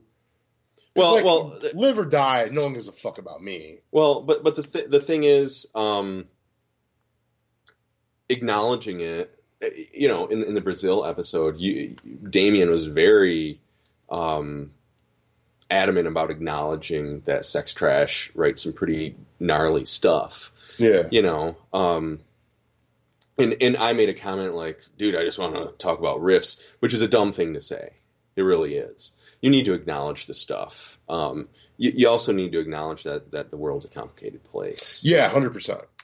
And I just didn't want to be, and I said that too, and I think I didn't correct you. Correct's not the right word, but I was like, that's an argument I see online as people go, "Oh, I'm gonna fuck. I just like the riffs." Yeah, and it's like that is not how you feel at all. No, not at all. And I didn't want you to be misrepresented. No, that oversimplifies it too much. I was being dismissive. Yeah, and me, however, I'm far more willing to accept any of that shit, like, than maybe most people, or maybe like even Serba. Like, I'm willing to like, I don't know, man. Like, in all honesty, and like, don't cancel APL. Like, don't cancel that shit, because it's like I believe in God. You know what I mean? Like, I have faith, and every single metal band almost is in direct opposition to the thing that I believe. And it's like, and if I can let that slide. If I can let, like, the mockery of Jesus Christ, like, if I can let that go, like, why are you going to be up my ass about, like, if some band, like, drunkenly posted a Sig Heil photo, whatever. It's like, first of all, no debate, bad taste, bad decision, brother. Don't do that. You look like a fool. But, like, I also am just, I refuse to, I think that people are exactly like Serba said, people are way too complicated. The world is hardly ever black and white. And it's like, yeah, I like Graveland. I think they're cool. And that the only other argument I've ever heard that makes sense is like, yeah, but there's lots of other bands that do that, that aren't that way. And actually, maybe not, because Graveland has a real specific sound that targets those kind of weirdos. But like, you know, there's so much, and like, let me ask you this, like, do you know every band you listen to? Like, and I even see this now pop up on the internet. People are like, I wish I knew a band's stance on trans rights before I listened to them. And I think that, like, it's interesting, and if that's something that matters to you, like I get that you don't want to listen to a band that hates who you are. Or not even if you're trans or not, but hates... Yeah. That has something that you believe in, you know, like... So it's like whether you're trans or not. Like... So, I mean, it's like, no, I get that, but I just come from a different way of viewing art, and I think that, like, a majority, if not all of the art that I enjoy is made by severely damaged and fucked up people. And I don't think that much good art comes from happiness. I think it comes from, like, internal struggle, and it's not pleasant. And, like, I don't think that everything in the world is meant to be pleasant. Like, you know, walking the dog, even though this fucker was barking like an asshole, like, walking the dog and, like, going to get a coffee, sitting there enjoying a summer day, like, that's meant to be, like, unencumbered and nice. But, like, art is complicated, and people are complicated, and like, do I go out and, like, tacitly endorse bands that have, like, racist or sexist or misogynistic things? Like, no. But if it comes up, it's not a thing to me that would be like, fuck this band, they're out. And again, the argument would be made, like, you're a straight white male. So, like, you don't have that sort of thing. And I always bring up the fact, too, that it's like, well, I'm only half white. Like, I'm as white as Barack Obama and Bob Marley. Like, me and Bob Marley, we're both 50% white. Me and Barack Obama, we're both 50% white. Well, so I grew up in, like, a different culture, even though I look mostly white or whatever. You know, there's a... But that doesn't give me an excuse to be anything. But I'm just saying, I've had that leveled at me before, like, oh, you're a straight white man. And it's just like, but you don't know me. See, it reads to the fact that it's like, I'm complicated. I grew up years and years of people giving me fucking dumb looks because I was hanging out with my dark dad and going, Dad, and people going like, oh, that's weird. Like, he must be adopted. Yeah. Or like, he must have married the wife or something like that. And I was like, yeah, he did marry the wife. And 3 years later, I was born, you dumb bitch. I think part of it is, you know, a fascination with the capacity of the human character. And I sound like a pretentious asshole. No, you have to in this conversation. But there's a, I am so annoyed listening to Varg Vikernes talk, but, like, there's a part of me that's fascinated with what he has to say and why and how he got there. You know what I mean? Yeah, for sure. But there's a line that I draw there where I'm like, I don't want to give this asshole my time, my page view. You know what I mean? Right. Because that's currency now. You know, and so I discount that. That being said, if he made another metal Burzum record that was this kind of nature worship thing that a lot of the Burzum records are, probably give it a good half dozen spins, because none of the Burzum records are political or what. Yeah. You know, I mean, there's a people take issue. It's personal. It's a fascination with how one person can be one way here and another way there, and how do they get there, and who are they, and that, I think, is just being interested in the way things are, and the way people are, and the way in what the human creature is, and how complicated people can be. You know, there's I will say that there are instances where, like, I don't know if I can listen to Michael Jackson the same, you know? Right. One of the things I found really fascinating was, I'm a huge Simpsons fan, and Damien's going to shit on me for this, but I'm a huge Simpsons fan. And after, you know, the big Michael Jackson documentaries came out, the producers of The Simpsons pulled the episode out of circulation that Michael Jackson had a guest voice on. And it was, he Michael Jackson used being on The Simpsons as currency to attract children to him, because that's something that children would find fascinating. Did he? About him. Speculatively. Sure. And they were like, this doesn't sit right with us. Sure. It's not going to show on TV. Yeah. No, I understand that. But again, that's not an absolute. That's one example. That's also a hell of a speculation too. Yeah, it is. But like, I don't know. But so where it comes from as far as music goes with me, like Marduk is an example where it's like where they're slippery. You know what I mean? Yeah. They're kind of being purposely slippery. A guy who came into the store the other day was like, I think they're Nazis, and I'm like, I don't know, man. And yeah. But they certainly use that imagery heavily. But then there's also the idea of representation is not endorsement. You know, totally.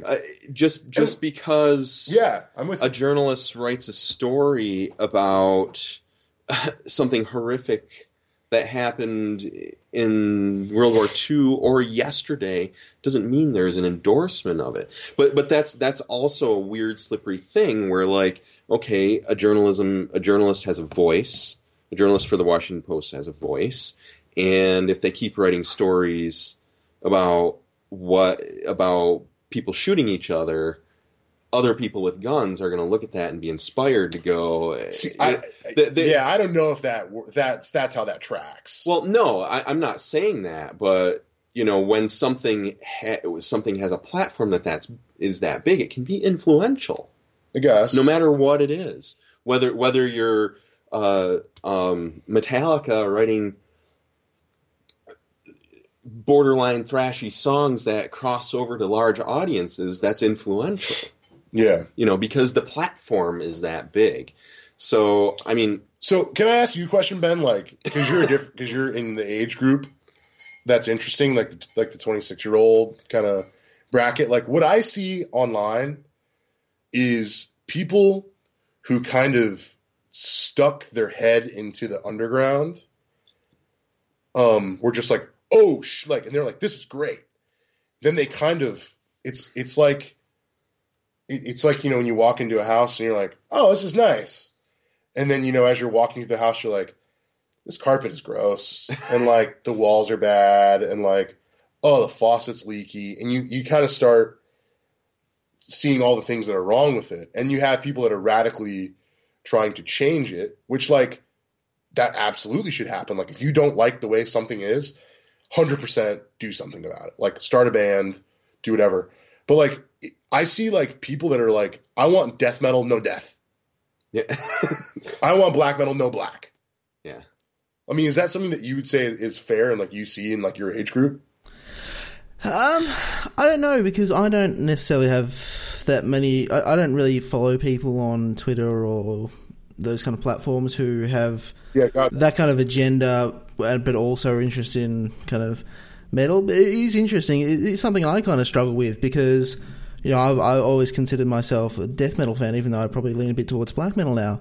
Cannibal Corpse, one of the original bands that sort of got me into that kind of style. And all the death stuff, if people complain about death, I don't really care about that. I mean, it's all sort of fiction. It's all sort of horror movies have been doing it for ages. It's basically the totality of human history is talking about the death of people. But, like, they do have, like, 1-2 albums that are basically about rape. And that's where I'm like, hang on, where's the line between, you know, just fictional representations of violence and actual violent sexual ideas? So I don't know, that's one of the things that I sort of am not quite sure about yet. Yeah, and I hear metal people all the fucking time go like, it's just like a horror movie, man. I'm like, here's my fucking question then. What fucking depraved asshole was like, let's write a movie about someone being raped and murdered, and then like we're gonna get 40 people together to make sure the lighting is just right, and then we're gonna hire people called actors to pretend to be raped, and then we're gonna edit it together in a visually pleasing way. So it's like when people are like, it's just like a horror movie pastiche, I'm like, well, fuck the horror movie too then. Like you can't have it both. That's what I say when I mean death metal, no death. Yeah. Like that's what I mean. I'm like, people go, oh well, it's just like, you know, it's just fantasy, or I was just like, well, what the fuck? Like, have you ever killed somebody? Let me ask, Ben, have you ever punched somebody before? No, I've not. Okay, I have. It rules. But I've never killed anybody. But I have punched the fuck out of somebody like a couple times, and that is an extreme feeling of power.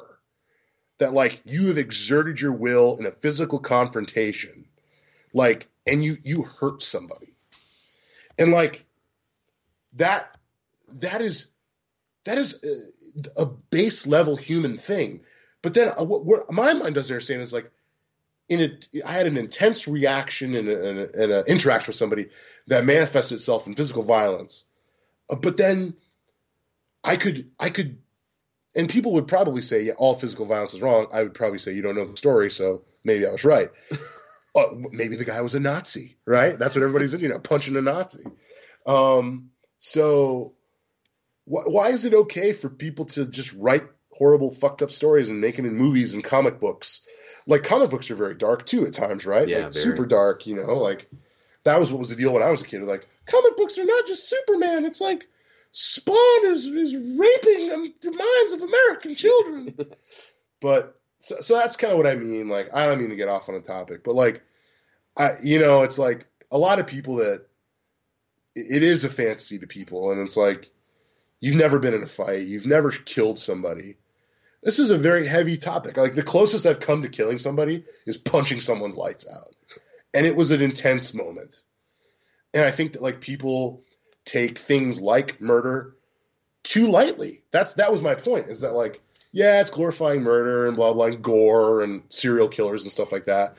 And I'm like, that shit's not cool either. I don't know. The lines keep moving. That's the totally, thing. Totally. Because it's like, you can write a million songs about murdering Christians, but the one about murdering Jews is the one that's gonna get you persecuted,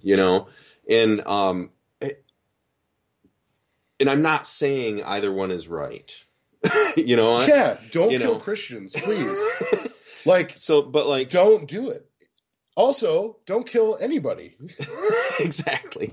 But that was okay. But go ahead. Oh, okay. I would say okay. So I'll contradict myself because you said the line is moving. Yeah. Child molesters. Yeah. I have a hard line. It's just, if you molest children, you die. That is my opinion. If you harm children physically, a physical abuse of a child, you harm a child physically, whether it's physically or sexually, I don't think you deserve to live. Well, but I mean, my thing is, so there you go. I'm anti-death, I'm anti-murder, but it's like when people go, I'm against the death penalty except for in these circumstances. Yeah. I'm like, well, then you're for the death penalty. Well, I don't know. It's just context. Yeah.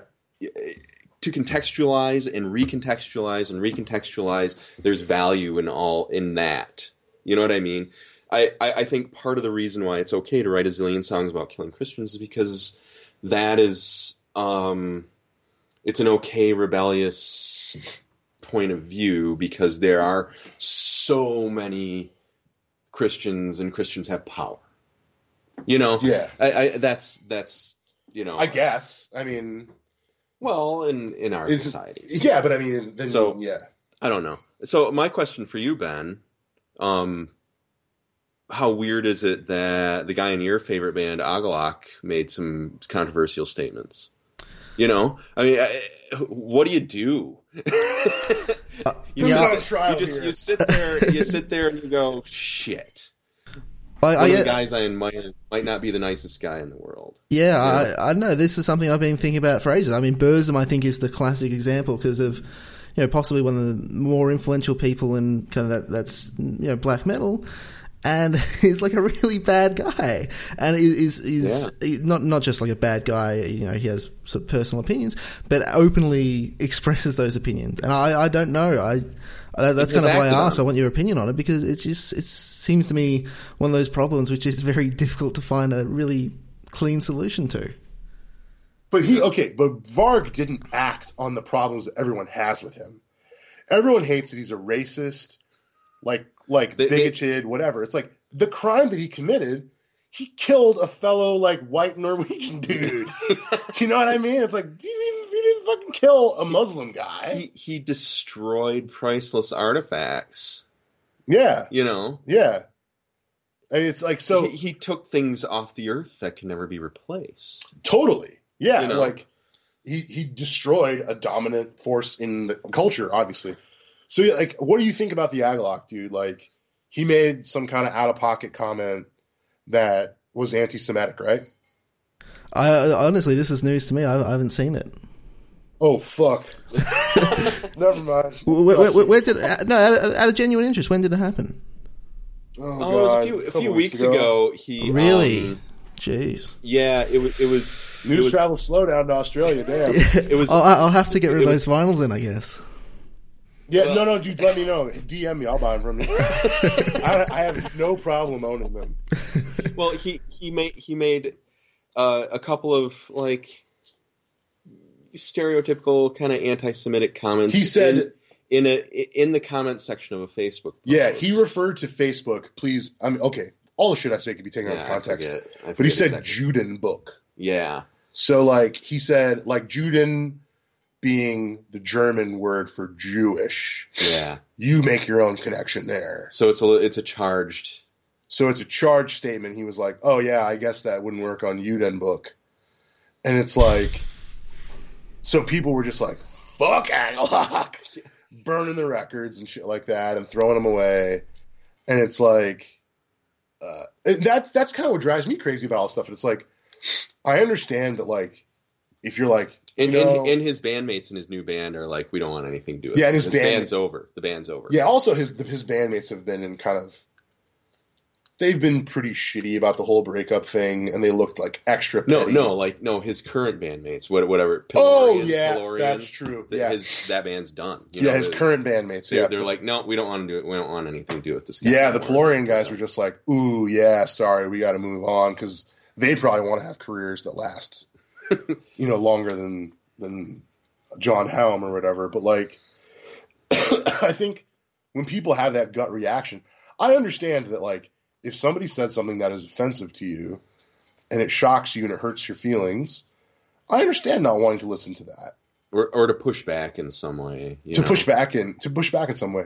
What I don't like is the way that the culture operates now, that they're like, Michael Jackson isn't even that good.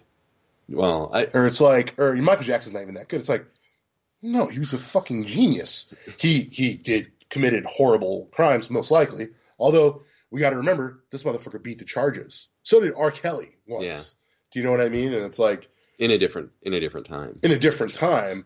And then it's like, okay, so then if you say, well, it doesn't matter that you broke the charge, you beat the charges, I'm not going to accept the results. It's like, oh, well, then you sound like Donald Trump.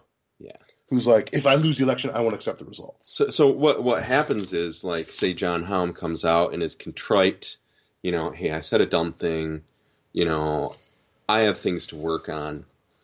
I also think it was a private message and someone screenshotted him. No, it wasn't private. Oh, okay. It might have been on like a private Facebook or something like that. Page. The point is, somebody snitched on him. Well, and I'm anti-snitches. But it just gets into this thing where, like, people make mistakes and can learn from them. They're contrite. They can change as human beings. Just like, I once threw snowballs at the girl next door when she wasn't looking. It was a very mean thing. And I learned that I shouldn't do that because I wouldn't want someone to do that to me. You know what I mean? Yeah. There are lessons to be learned in making mistakes like that. And I think people are human, and they're gonna do dumb shit, or even think and believe dumb shit. Yeah. That they're not going to believe after they learn In 20 something minutes. new in 20 minutes Yeah. or in 2 years or whatever. And there's a point where, you know, all this kind of, all this stuff is going to test what people believe about, the idea of rehabilitation, you know, because especially like let's take Norway as an example, a society that obviously believes in rehabilitation because their most brutal murderer won't go to jail for more than 18 years or whatever the limit is, or 21 years or whatever it is. 21 was for murder and arson. Yeah. Like, so, if you murder someone, I think it's like 10. Yeah. So like there's gotta be, you know, there's going to be some push and pull with those kind of things. Does that change? Like, having heard that about John Helm and not knowing the full story, other than I think he just made what everyone would agree to is just an out-of-pocket comment. Like, does that change how you feel about Agalloch? I don't know, probably not, but like it's interesting because Agalloch's sort of a band which is gone and it's kind of like set in stone, whereas other bands, if they're ongoing, I don't know. Go ahead. Sorry. No, I'm just I don't know how to feel about it. No, it's something I've been thinking about for ages, and I still don't really know how to feel about all these kind of things.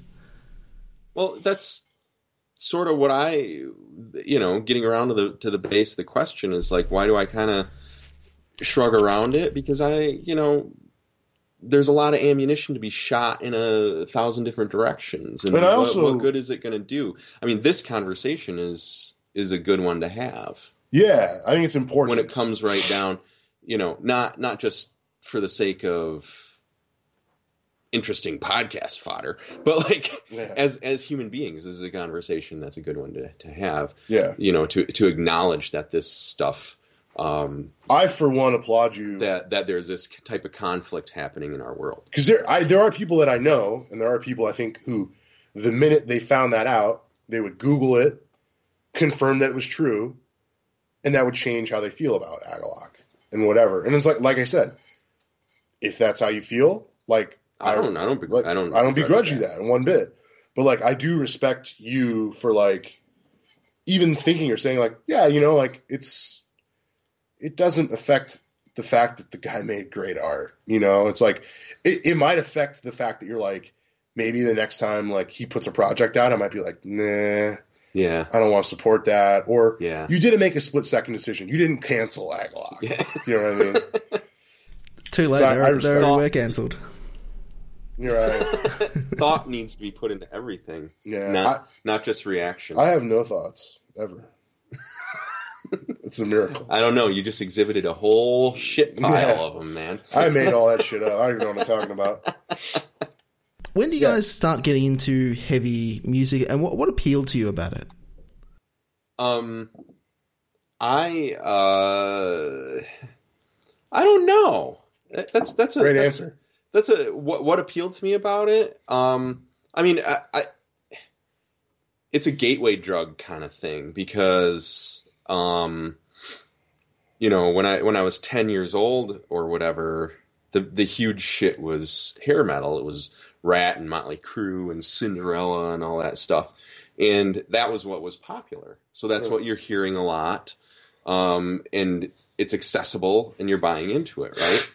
And I think to a degree it's human nature to be like, hey, this stuff with heavy guitars, what's other stuff that has heavy guitars? Yeah. You start listening to other stuff. And then, like, I remember I had a skater friend who sat me down and he's like, pop, hits play on Master of Puppets. And I'm like, when are they going to start singing? Yeah. Because it's just this big, long instrumental intro. And that was one of the things where all of a sudden, pop art became art in my head.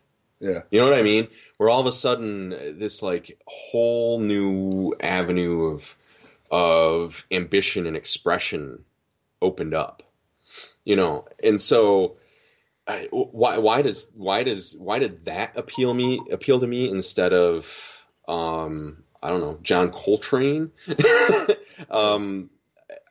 There's still that kind of youthful energy to it, a rebellious thing.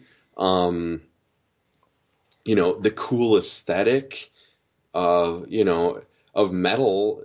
Yeah. You look at Iron Maiden covers, and it's like that's not too far a leap from Star Wars and Godzilla movies that I cut my teeth watching as a kid. So I've since intellectualized it to the point where it's like, okay, I'm a mild-mannered guy who likes really aggressive music, and some people find that really strange. Yeah. and some people assume that you have like a dark side because of it. Yeah. Well, but like, doesn't everybody have a little bit of that in them? A little bit of a dark side? I would say so. I don't think you have a particularly dark side to you. No, I mean, have I squashed impulses to punch people? Yeah. That's a dark impulse. Okay. That's an animal impulse. I think everybody has that. So like, I've since come to intellectualize it where like, there's an element of escape. There's an element of fantasy. There's an element of gut level, physical, animal reaction to a good riff, but then I can listen to the same riff and go, oh, listen to that change. You know what I mean? Yeah. Oh, that's a weird chord that's in there. Oh, that's so cool. How'd they come up with that? What went into it? And there's a really good balance to metal to me that is, both head and heart. Yeah. Being dick and balls. Yeah, dick and balls. Yeah. Each one being stroked. Yeah. And then some bands do one of those things in an amazing way. Right. It's just that's the Brazilian thrash stuff. It's just the raw animal stuff. That's just taint. It's just all taint. But then like, do you know what? Taint is that is that a U.S. thing? Well, I consume a lot of US culture, so I'm not sure if I know it because of that or if it's something in Australia. Taint is the part between the asshole and the balls. It is indeed. Yes. So, sorry, we don't mean to like talk down. We're just making sure you know. Yeah. But then like I can really sink my teeth into a Dark Angel or Opeth song that has a bunch of movements and riffs that are, and it's absolutely an intellectual exercise. Right. I mean, Dark Angel has a primal thing coursing beneath it, For sure. Opeth more so high-minded, high concept, artsy, whatever. So that's what it's evolved into for me. Cool, long answer. Let me give my 2-second answer, which was that I grew up in a nice, happy, normal, upper middle class home, I think. Weirdness being like, the biracial home. But I had no real reason to be drawn to like heavy and aggressive music other than the fact that like it was anti-authoritarian. And I've always like hated authority figures and like I've always been strong-willed. And so it was the first thing that I ever saw that echoed that. Like, it was loud, distorted guitar. I was like, whoa, that's cool. And, like, the people that liked it were like, fuck teachers, and, like, fuck the cops, and, like, fuck your parents. I'm like, I kind of like my parents. I was like, I think school is actually kind of cool because I, like, learn stuff. I do think that all cops are bastards and should die. So, I lock into that. Fuck a cop. Punch a Nazi, punch a cop. So yeah, I got into it because it was anti-authoritarian and it was aggressive, and I was like an aggressive young man. I wasn't like an unhappy boy, but I was a testosterone laden like boy who liked and like, I liked the imagery. I thought it was cool. It was way cooler than like somebody staring at their shoes, playing like some like lovelorn song is like fine, but like also some guy behind a wall of Marshall, or in front of a wall of like Marshall amps, bashing a chord that makes hundreds of people mosh into each other. That seemed more appealing to me. So I mean, it was simple, and then of course my weird personality got involved, and now here we are. One thing which sort of, this is going back a little bit, that I didn't experience was a thing like the Headbangers Ball. You've mentioned this a couple of times about how it's kind of really introduced you to some bands. It was kind of an important, I don't know, cultural phenomenon, at least within, you know, heavy metal. Talk a little bit about that and its importance. Well, that was the water cooler, you know. I mean, everything's scattered now. You know, you've got you have 1,000 Headbangers Balls on the internet. Think of Headbangers Ball as the Fuck Jerry of its day. Did that reference fall blank on everybody? Yeah. Okay. Fuck Jerry. Edit that one out, Ben. No, don't edit it out. Maybe look like a dumbass. I don't care. No. Fuck Jerry is the Instagram, the biggest Instagram meme aggregator. So like all the cultural references, all the jokes that are like made on every late night talk show, they come from there. So like Headbangers Ball was like the cultural aggregate. Well, it was a narrow pipeline. Yeah. You know. And I had that too, but it was just called 120 Minutes. Yeah, so it was like Headbangers Ball. It was 2 hours every Saturday. It was 120 minutes. Yeah, and and that was like where, oh my gosh, they're going to show a Sepultura video. I'm going to see what these guys look like. Yeah, that's cool. You know? Yeah. I can see these people, these guys who make this music I love. I can see them move. They're not just a static thing in a magazine somewhere, you know? Yeah. So there was that. A very cool thing pre-YouTube. Yeah. And now everyone just like is looking up everything. And that kind of started out as like a bunch of, you know, they'd mix in the hair metal with, you know, some of the heavier stuff. But Headbangers Ball, Metallica went years refusing to make a music video, and when they finally made one for one, that's where it premiered. It was 11 o'clock on a Saturday night, and I remember it clear as day. It was so monumental, you know. Right. That was the power that MTV in general had, you know. One of the other, but even then, did the one video get played that much during the day? Probably not. It's 9 minutes long. It's super depressing. It's black and white. The music is really, really heavy, you know. It's from their least sonically accessible record. But a huge record at the time. Right. And that wasn't even a factor. You know, that wasn't even part of the discussion that I was having at the time anyway. And so, like, that was a component, and there was another syndicated radio show in the U.S. Based out of Dallas called Z-Rock, and they listened to that a fair amount too. But like, I think it was Friday nights. They had you know, an hour or 2 hours where they would just play the heaviest stuff they had, and that's where I first heard like Death. Yeah, and in some of those, in Obituary and some of those real early American death metal bands, and it's like, here's the new one by Creator, and I remember hearing Slaughter, the Canadian Slaughter on that show. Not Up All Night, Sleep All Day, Slaughter. Yeah, exactly. You know, those were the like.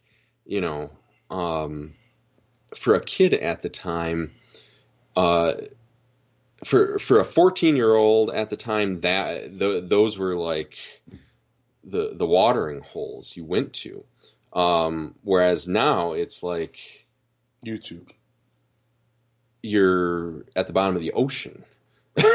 Yeah, and like you're at the mercy of like you. But I honestly believe it's YouTube, because you discover one thing, whatever that thing is, you type it into YouTube to check it out, and there's a fucking algorithm that's like, okay, these people that watch this or listen to this will listen to that. And then it's like, dude, I've discovered like cool bands that way. Yeah. Where just I open up YouTube and it's like, what's this video? I'm like, what the fuck is that? And I click it. Yeah, and then some it leads you to the algorithm next thing, and you're down the rabbit hole. Yeah, and I'm down the rabbit hole. And it's funny, Serba brought up something, the whole Headbangers Ball thing, and I had forgotten 100%, because, as we said, my memory's not so good, that, like, when I was a kid, Headbangers Ball had been canceled because it was, like, dinosaur rock at the time. It was so uncool. Yeah. But in the late 90s, when, like, alternative culture was, like, at a peak, meaning, like, alternative culture was the dominant culture, which is, like, what I grew up in, it's very funny to think that, like, the mainstream culture was selling you the fact that they weren't mainstream culture. But it's kind of true that 120 or Headbangers Ball rebranded itself as 120 Minutes. Well, 120 Minutes had existed prior to that, you know. No, I don't know that. But yes, it was a Sunday night show, but, and that's where you could go to see Pixies, right? REM indie videos. Stuff. Yeah. That. But I remember it being specifically like rebranded to like heavy stuff though too. Because I remember seeing a Biohazard video on there. Because when I was like going through and like looking up like Biohazard videos, perhaps I'm like, oh fuck, I saw this on 120 Minutes. Yeah. So they kind of had a little of that. So like it was not as culturally relevant as when Serba was there, but like I definitely remember seeing things and discovering bands like, especially a lot of like Southern California like punk bands and stuff like that would be like No Doubt would have the video on 120 Minutes or whatever. Yeah. Like sounds funny now because they're like they played a fucking Super Bowl, but like they were at one point, you know, a ska punk band from Orange County that, you know, didn't have that many fans.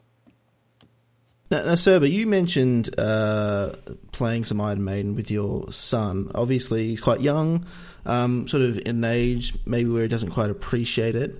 How are you going to approach something that's a really important part of your life as he grows older and begins to develop his own sort of musical appreciation? Oh, I plan to to utterly brainwash him so he doesn't know any other world. I think that's a cool move. I think that's a cool move, to be honest. I mean, I don't know. That's kind of my flippant answer. I don't have a good answer for that. But like, you're not lying though. Like he's telling the truth. I remember a couple years ago, and my kid wasn't even 2 yet, right? And I'm a huge Star Wars guy, Ben. Like I have fucking dork. that like some of my earliest memories are of watching Star Wars. So, and I have a basement full of Star Wars toys also that I've saved. So, and I have a friend who's a similar fan, and he came over and he's like, "So have you shown Star Wars to your kid yet?" I'm like, "I don't know. He's kind of young." And he's like, "My son has not known a world without Star Wars in it. Like, there won't be a time. He will not remember his first time he saw Star Wars. That's how early it was." Yeah, I immediately, like a few days later, I popped in Star Wars, and like you turn on the phone and you hit video and record, and the fanfare comes up, and he went, "Whoa!" Yeah. So So just imagine that, but with like the first 6 Bathory records. So as soon as you hear the tape hiss on Bathory 1 on the intro, and then when it goes into war, that's this reaction he's going to have. Whoa! Well, war is later on the record, but you know what I'm saying. So I don't know. I mean, he's going to hear it. He's going to be around it. He looks at the shirt I'm wearing and goes, "Heavy metal, rawr," you know. And the other day, like out of absolute nowhere, you know, apropos of nothing, he said, "Heavy metal is rock and roll with thunder, lightning, and monsters." He's 4. He's 4. And I went, "Dude, you're a smart little Mr. bitch. Soundbite." Yeah, smart. You should get him a Twitter account. So, Yeah, I don't know. You can't force your kids to like the same things you do, but I do think back on some of the stuff that music wise that my dad listened to, and I'm like, you know what, Roy Orbison's a badass. Johnny Cash is a badass. Yeah. You know, Ronnie Millsap, I don't know about that. Yeah. See, one thing too, like to answer like the previous question too, I kind of forgotten about was that my dad was huge into progressive rock. He loved like ELP is his favorite band of all time. So part of the reason that I liked punk rock and heavy metal and hardcore was that it was the opposite of prog rock. Mm-hmm. It was regressive. Like my dad would hear the Stooges and be like, "These guys can't play." Yeah, like they're all out of tune. My dad would listen to And Justice for All and go, "That's just a bunch of noise," and I'm like, "Dad, that's like 400 more chords than that country band than the Judds." Right. And like my dad would and just, you know, blink, blink, blink. Yeah, like my dad would appreciate, because I remember trying to show him like some metal stuff, and he'd be like, "That's cool, but like I wish it was on like a B3 or something like that, like a Hammond B3 organ, and you know, had a it's just funny." But sorry, I didn't mean to jump in on your question about child rearing. Damien, you mentioned hardcore. That's sort of something that's always tangential to a lot of the stuff you talk on Basogum, but obviously because it's not Basogum, it doesn't come up necessarily that much. Talk a little bit about that and how, I don't know, it sort of contrasts or is the same as your love of heavy metal. Hang on a second. Clatter, clatter, clatter. Serba just jumped out the window. He threatens to punch me in the face every time I talk about hardcore. No, hardcore is 100% as important to me as heavy metal. I could do this show about hardcore. So like I don't watch movies. I don't watch TV. I don't like read as much as I should. I read more than I do. Yeah, I do, but I wish I read more. Because then I would be big smart. But I read. And that sounds pretentious and stupid as fuck, but it's like the truth. I don't go see movies. I hate movies. Like, I have dedicated what little of my brain I have to like music. Like, that's my thing. And like guitar gear. Mm-hmm. And a little bit for football. You watch football on television. Watch football on television, yeah. And boxing.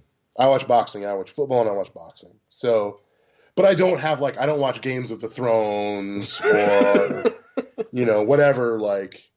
He's seen Deadwood a zillion times. Yeah. I was like my mom watches Arrested Development and she's like, "You should watch Arrested Development." I'm like, "No, because it's stupid." So to the point. Shut up, bitch. Let me get there. Hardcore. Can I say something about I answered his question. It's the most, it's as important as it is. And the level of dedication that I have to Basogum, I also have to hardcore. My thing is like, this is not your question, but go ahead.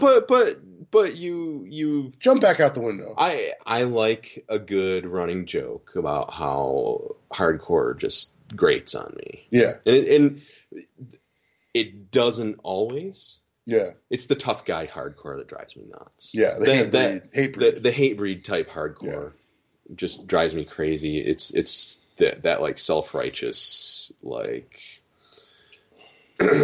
overly sincere to the point where you wonder if it really is sincere. That kind of it's stuff. Definitely sincere. I don't know, man. They're not smart enough to pull off anything else. But they're not saying anything about with Jamie Johnson. But it's contrived. I don't know. You're. I don't know. It's these are things that if I said about a metal band, you'd be like, "You don't fucking know that. You're being an ass. No, you're being an assumptive prick." I'm not saying that, but like, you're trying to say that like Bonded by Blood has more like heart behind it than like Satisfaction is the Death of Desire. But I'm just trying to say that the guy who's like, he's singing about a different subject matter is just as contrived. Yeah, but like. The sincerity can be contrived just as much. Sure, the delivery as the like silly, dumb metal. Yeah, but like you see sincerity represented in hardcore as like a guy up there in street clothes like speaking to the crowd, and like the band is in street clothes, and they're like presenting their message, and the message is sincerity, and you think that sincerity is contrived, but then like a band, like a metal band gets up there, and they're like denim and leather, and they're fucking spikes on the wrist, and you're like, no, that's a more honest message. I'm not saying it's more honest. I'm just saying, like, you don't need to be a part of this argument. We're moving on. I apologize. What I'm saying is there's a level of contrivance to everything. I love hardcore. They're trying so hard not to be contrived. I love hardcore. Trying not to be contrived is in itself contrived. Shut the fuck up. I love hardcore so much. I play in a hardcore band. Yeah. A lot of my bands don't play live because they're just me, like the metal bands. But my hardcore bands have always played live. So I've always had a spot in my heart for hardcore. I think that hardcore is the best live music on the planet. The interaction between the bands and the people out on the floor. I mean, and hardcore ruined a lot of good music for me because it's just such high energy, good stuff. And it's aggressive and it's short. And it's to the point. I understand short to the point, get in, get out, leave a smoking crater. I understand that.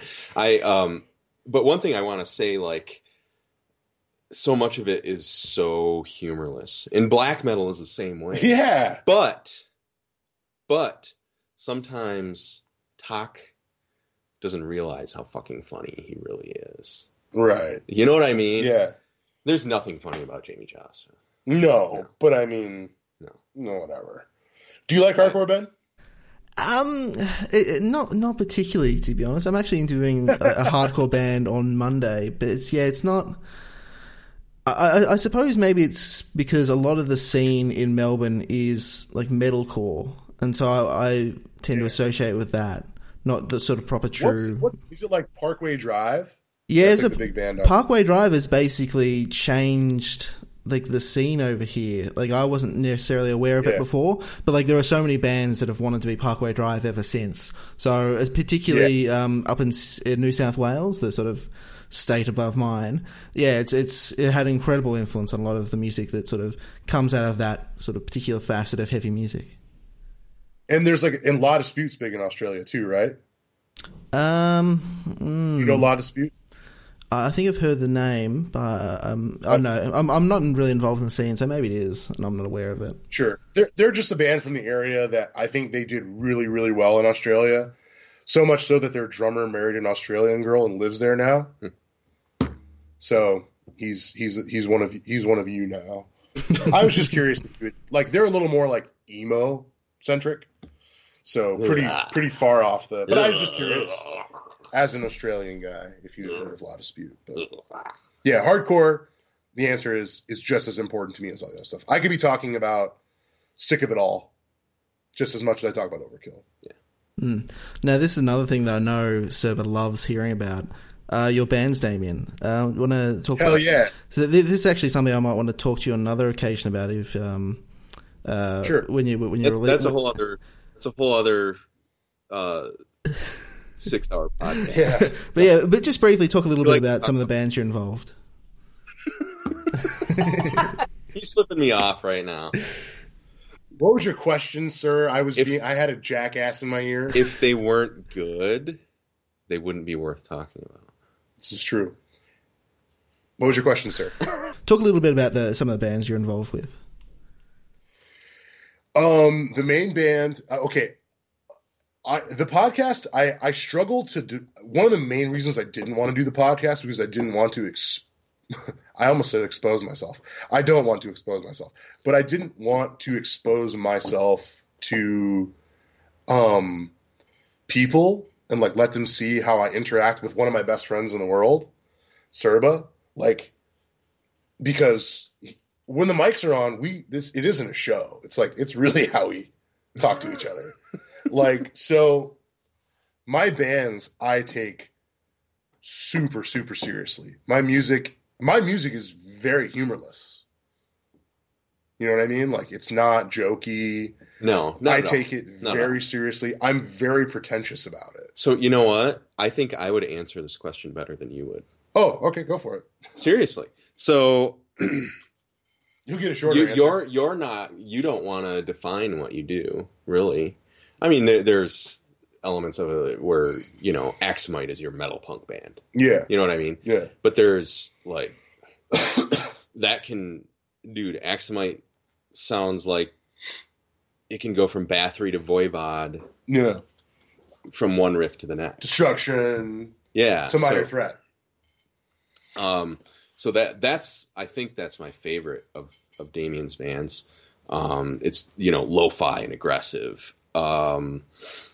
You've got Ornamental Headpiece and there's a lot. I run a label called Colloquial Sound Recordings. It's a stupid fucking name. No, it's okay. I thought it was going to last.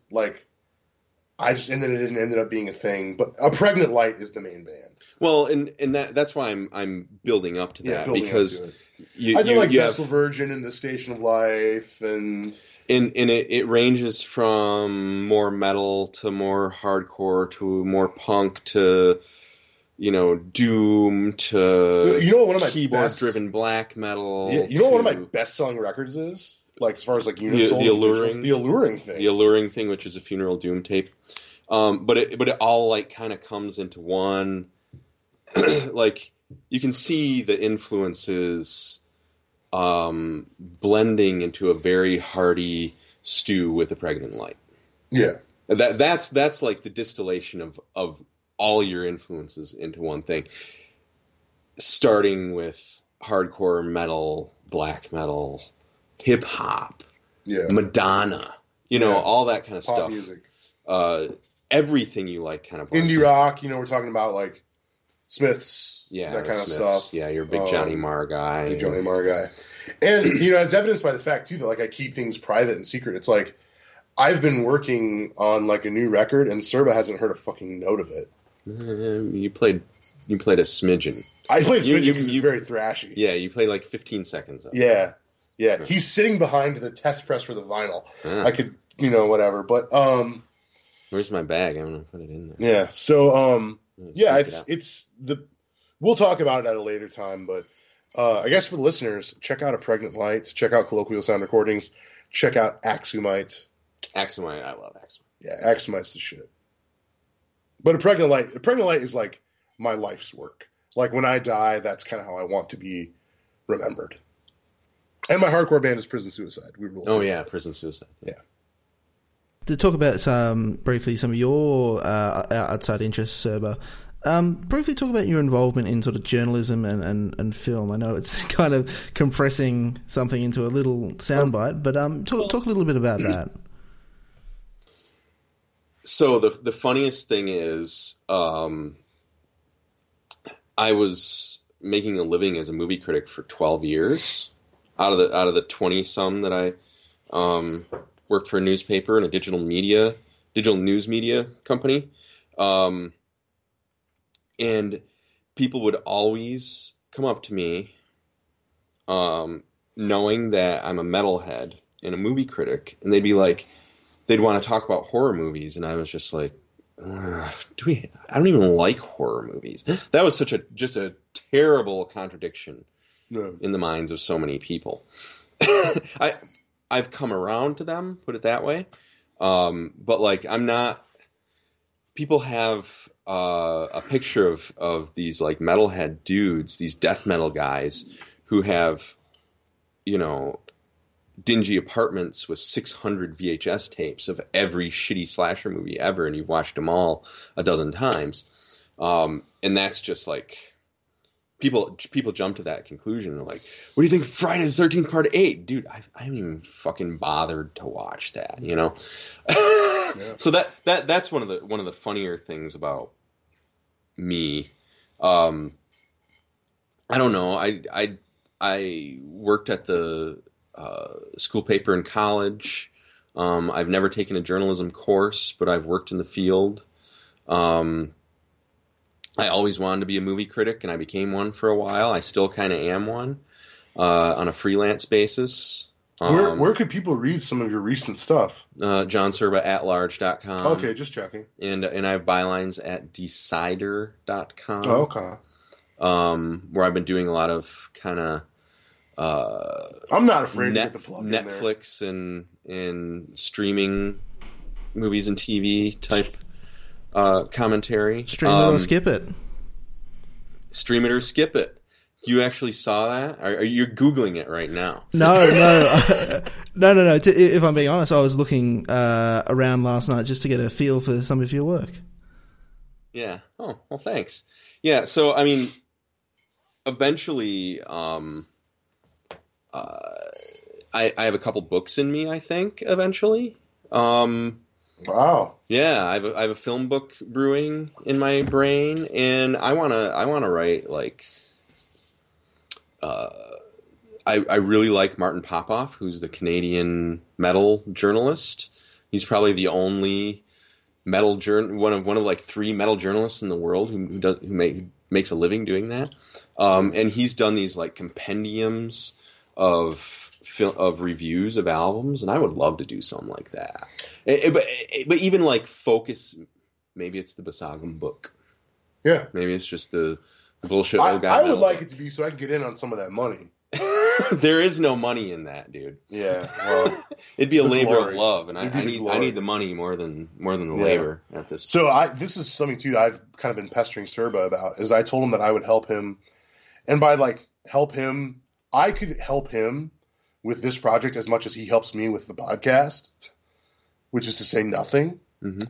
But I what at all, I don't know, help.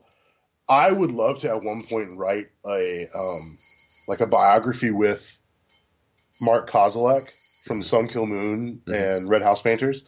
And I think Serba, because his story is so interesting and I think no one will do it. Mm-hmm. So I want to do it. I think Serba should do it with Dave Windorf from Monster Magazine. Yeah, I should. I really should. So like every time I bring it up, every time he brings it up, he's like, yeah. Because like if you don't do it, no one will. I know. You know. So I think maybe putting it out in the world publicly, someone will be like, hey, let's write that Windorf book. So there's this time about 6.5 years ago, I went to Indiana University to see Werner Herzog. Do you know who Werner Herzog is? Yeah, I'm aware of him briefly, but I think he's one of the people who actually need to kind of get into film more seriously and actually take a look at. Yeah, exactly. You kind of have to be a film nerd. Although, you know, he's been kind of memed a little bit. You know, he's said some really kind of crazy, awesome, weird things that are kind of made him internet famous. But like he's a kind of a nihilist at times, and his films are absolutely fascinating to me. And he has this kind of grim persona. And I went to see him speak and present films at Indiana University, and I had an opportunity to meet him through wildly ridiculous, convoluted circumstances. And it happened to be my birthday.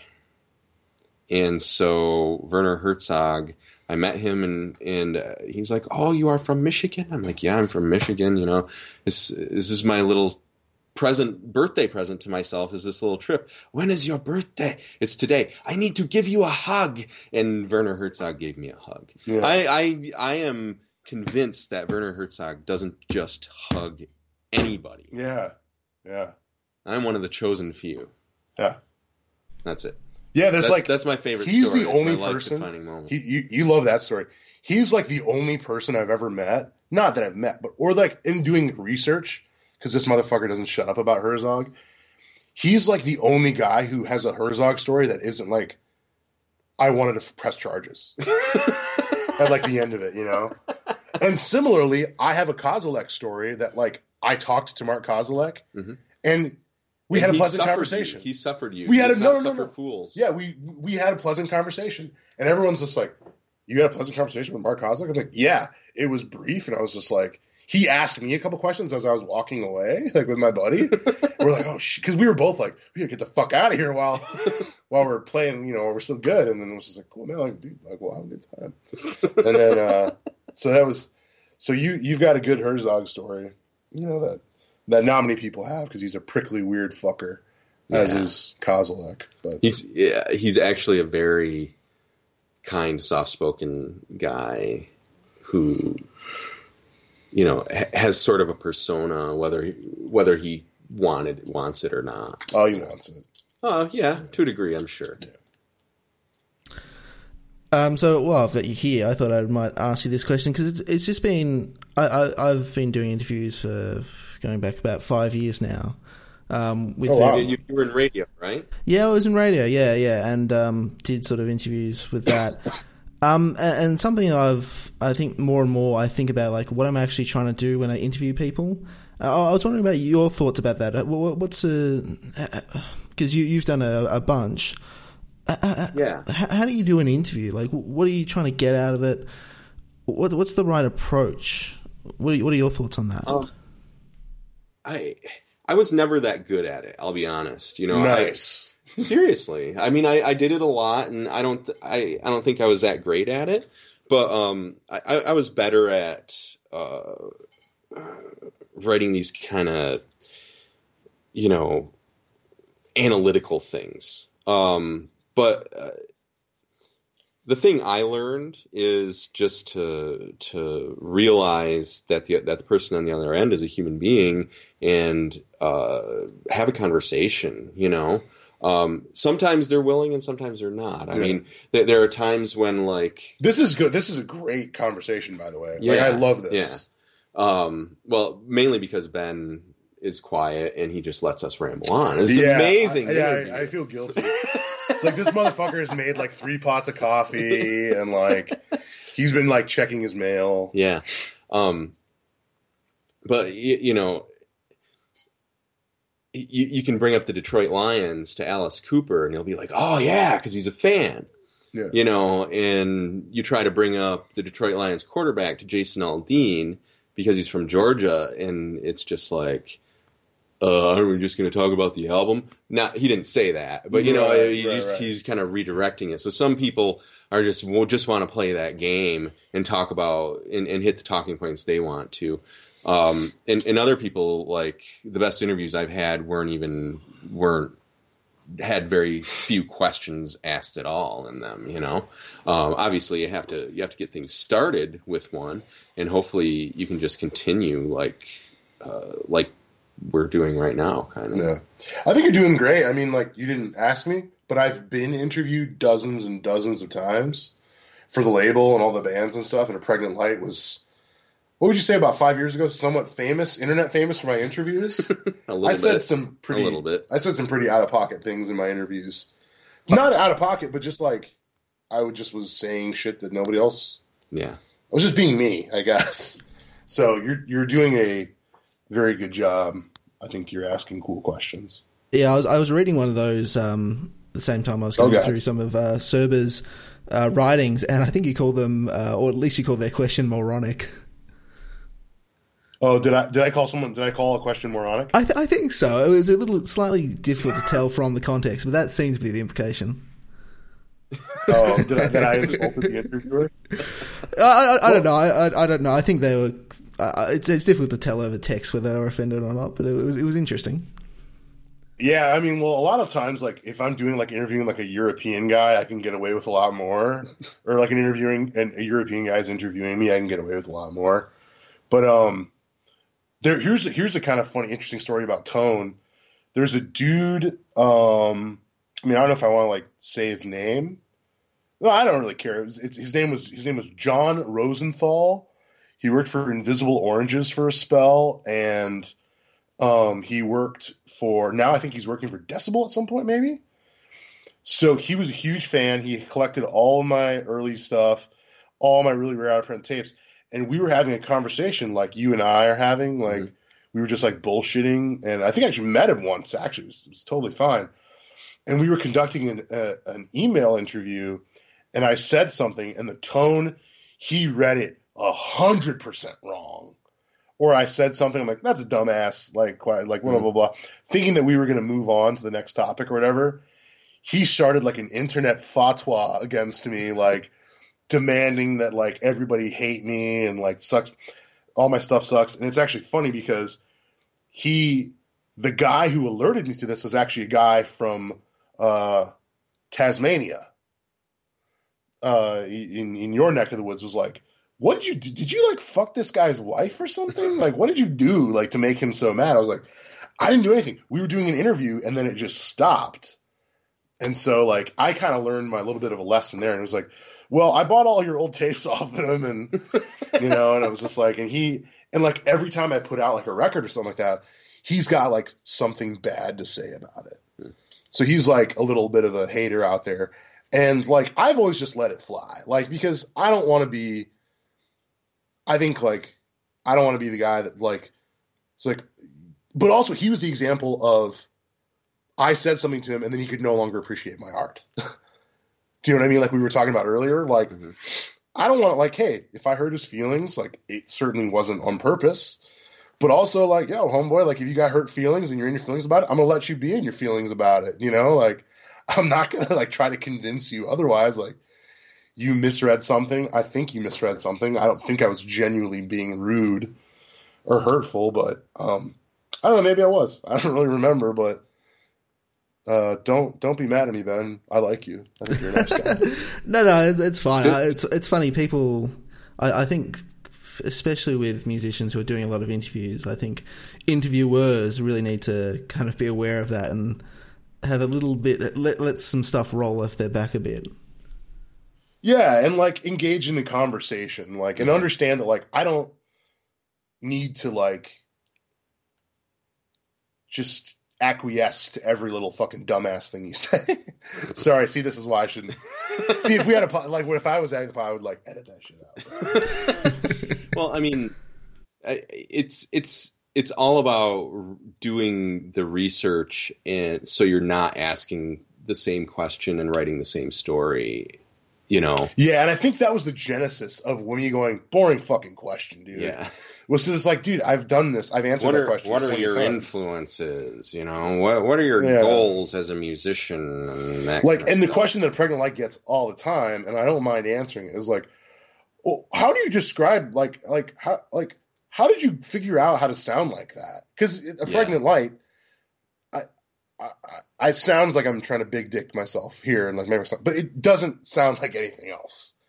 It's, for better or worse, actually unique. I didn't want it to be unique, but that's how it turned out. Because it's just me, and it's my artistic thing. And I think people just like, I just ask that question over and over again, and it's worth asking. Maybe that was not the question, but I don't remember. It's beside the point. I made him mad. That was the point. And then he got big mad at me on the internet. So that's okay.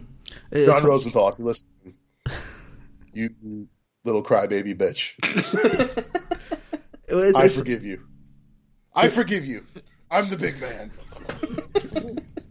It's funny. I've sort of almost resolved to not talk to some of the bigger bands, just because I find it's difficult to find avenues that haven't been explored, but when you're interviewing about the album, you have to ask them about the album, but then their responses are rote. So I don't know, that's why I try to interview more bands which haven't been interviewed. I feel like I'm actually documenting something interesting. Yeah, I loved your Anal Nathrock interview. That was awesome.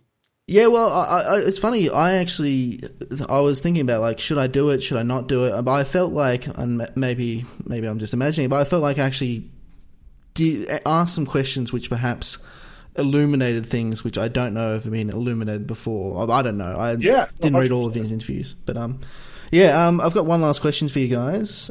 Sure. What have you been listening to, watching, or reading lately? I know the watching probably doesn't apply to Damien, but regardless. Yeah. Especially with football season over. Yeah, with football, I just watch boxing and football. That's about it. Well, you're going to watch The Dirt. You're going to watch the Motley Crue movie. Yeah, I watched, I lost a bunch of money. Mikey Garcia went up a few weight classes, to fight Errol Spence Jr. at welterweight. I watched that and I lost $60. I placed a $60 bet, which I lost. So that was what I was watching. When I was reading, currently reading. I'm going to keep that.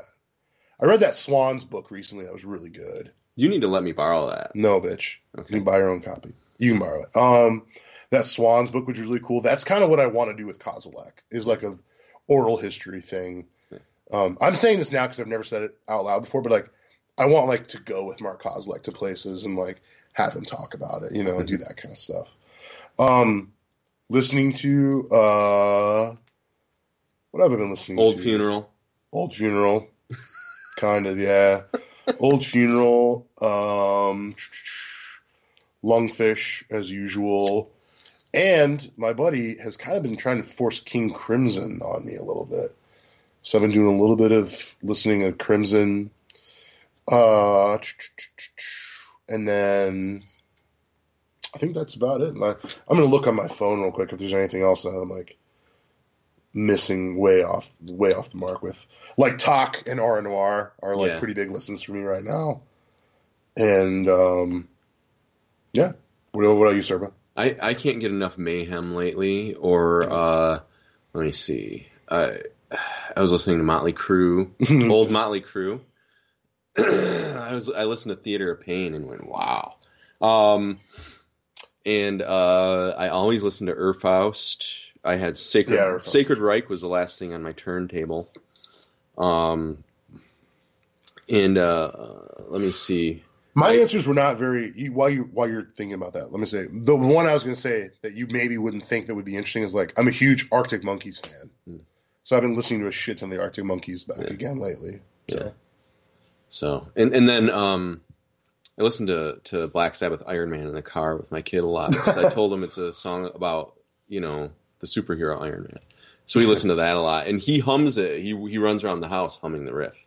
Nice. Yeah, nice. So that's what I've been listening to. Let me think. I loved the Netflix series Russian Doll. I just saw film-wise. I just saw Us, which is a new movie by Jordan Peele, who did Get Out. Speaking of horror films, and I'm actually I'm in the middle of reading the Rotting Christ book. Yeah, very cool. I just fired that one up. Non Surveillum. Yeah. What about you, man? I want to hear what you're listening to and watching and doing shit like that. So, because I run the podcasts, it tends to be I interviewed a band called Valtari last night, so I listened to all their stuff. I'm interviewing a band called Horizonist tomorrow, so I was listening to their stuff. So it tends to be a bit bland. It's just like, hey, this is the music I'm interviewing people for. That's how the show is. Like, that's how Basagam has totally changed how I listen to music. Yeah. Because now, like, I used to listen to music for fun, and now I'm just like, I gotta... Oh, man, I'm obligated to listen to... I was like, I'd listen to the 6th, 7th, and 8th record by some band that I only like one record on. Yeah, I can definitely relate. It's kind of damaging to your ability to listen to kind of enjoyable music or newer music, but that's what we do, I guess. I was inspired because I saw Metallica and reviewed their show. I was listening to a bunch of Metallica last couple of weeks. Oh, so unique. Well, like I honestly couldn't remember the last time I like listened to Ride the Lightning start to finish. Fired it up. Okay. Anyway. My man poses. Anyway, Ben was answering a question. So what are you watching and stuff like that? Are you doing TV shows or movies or stuff like that? So I've been trying to get through The Sopranos recently. I think third season of that. Okay. Yeah, and in terms of reading, not enough. I mean, I can totally relate to you, Damien. Just the fact that you feel like you should be reading, but you're not reading enough. So yeah. But I actually have another podcast, so I actually do a bit of research for that. So that sort of takes up my reading. What's the other? It's called The Eclecticast, and it's just me and a friend. Totally original idea. We just talk about random topics. So the last one I was talking about nuclear weapons accidents. Okay. Yeah, so. Damn. Yeah, I get real weird on Wikipedia. Like, Wikipedia changed my life. Like, I've lost. That's kind of like what I do instead of read sometimes, is like reading Wikipedia. But reading a book is always preferable. It has a good, strong narrative. But, yeah. Dude, I don't know if you have anything else. You said that was your last question, but this has been tremendous. Thank you so much. Yeah, thanks, man.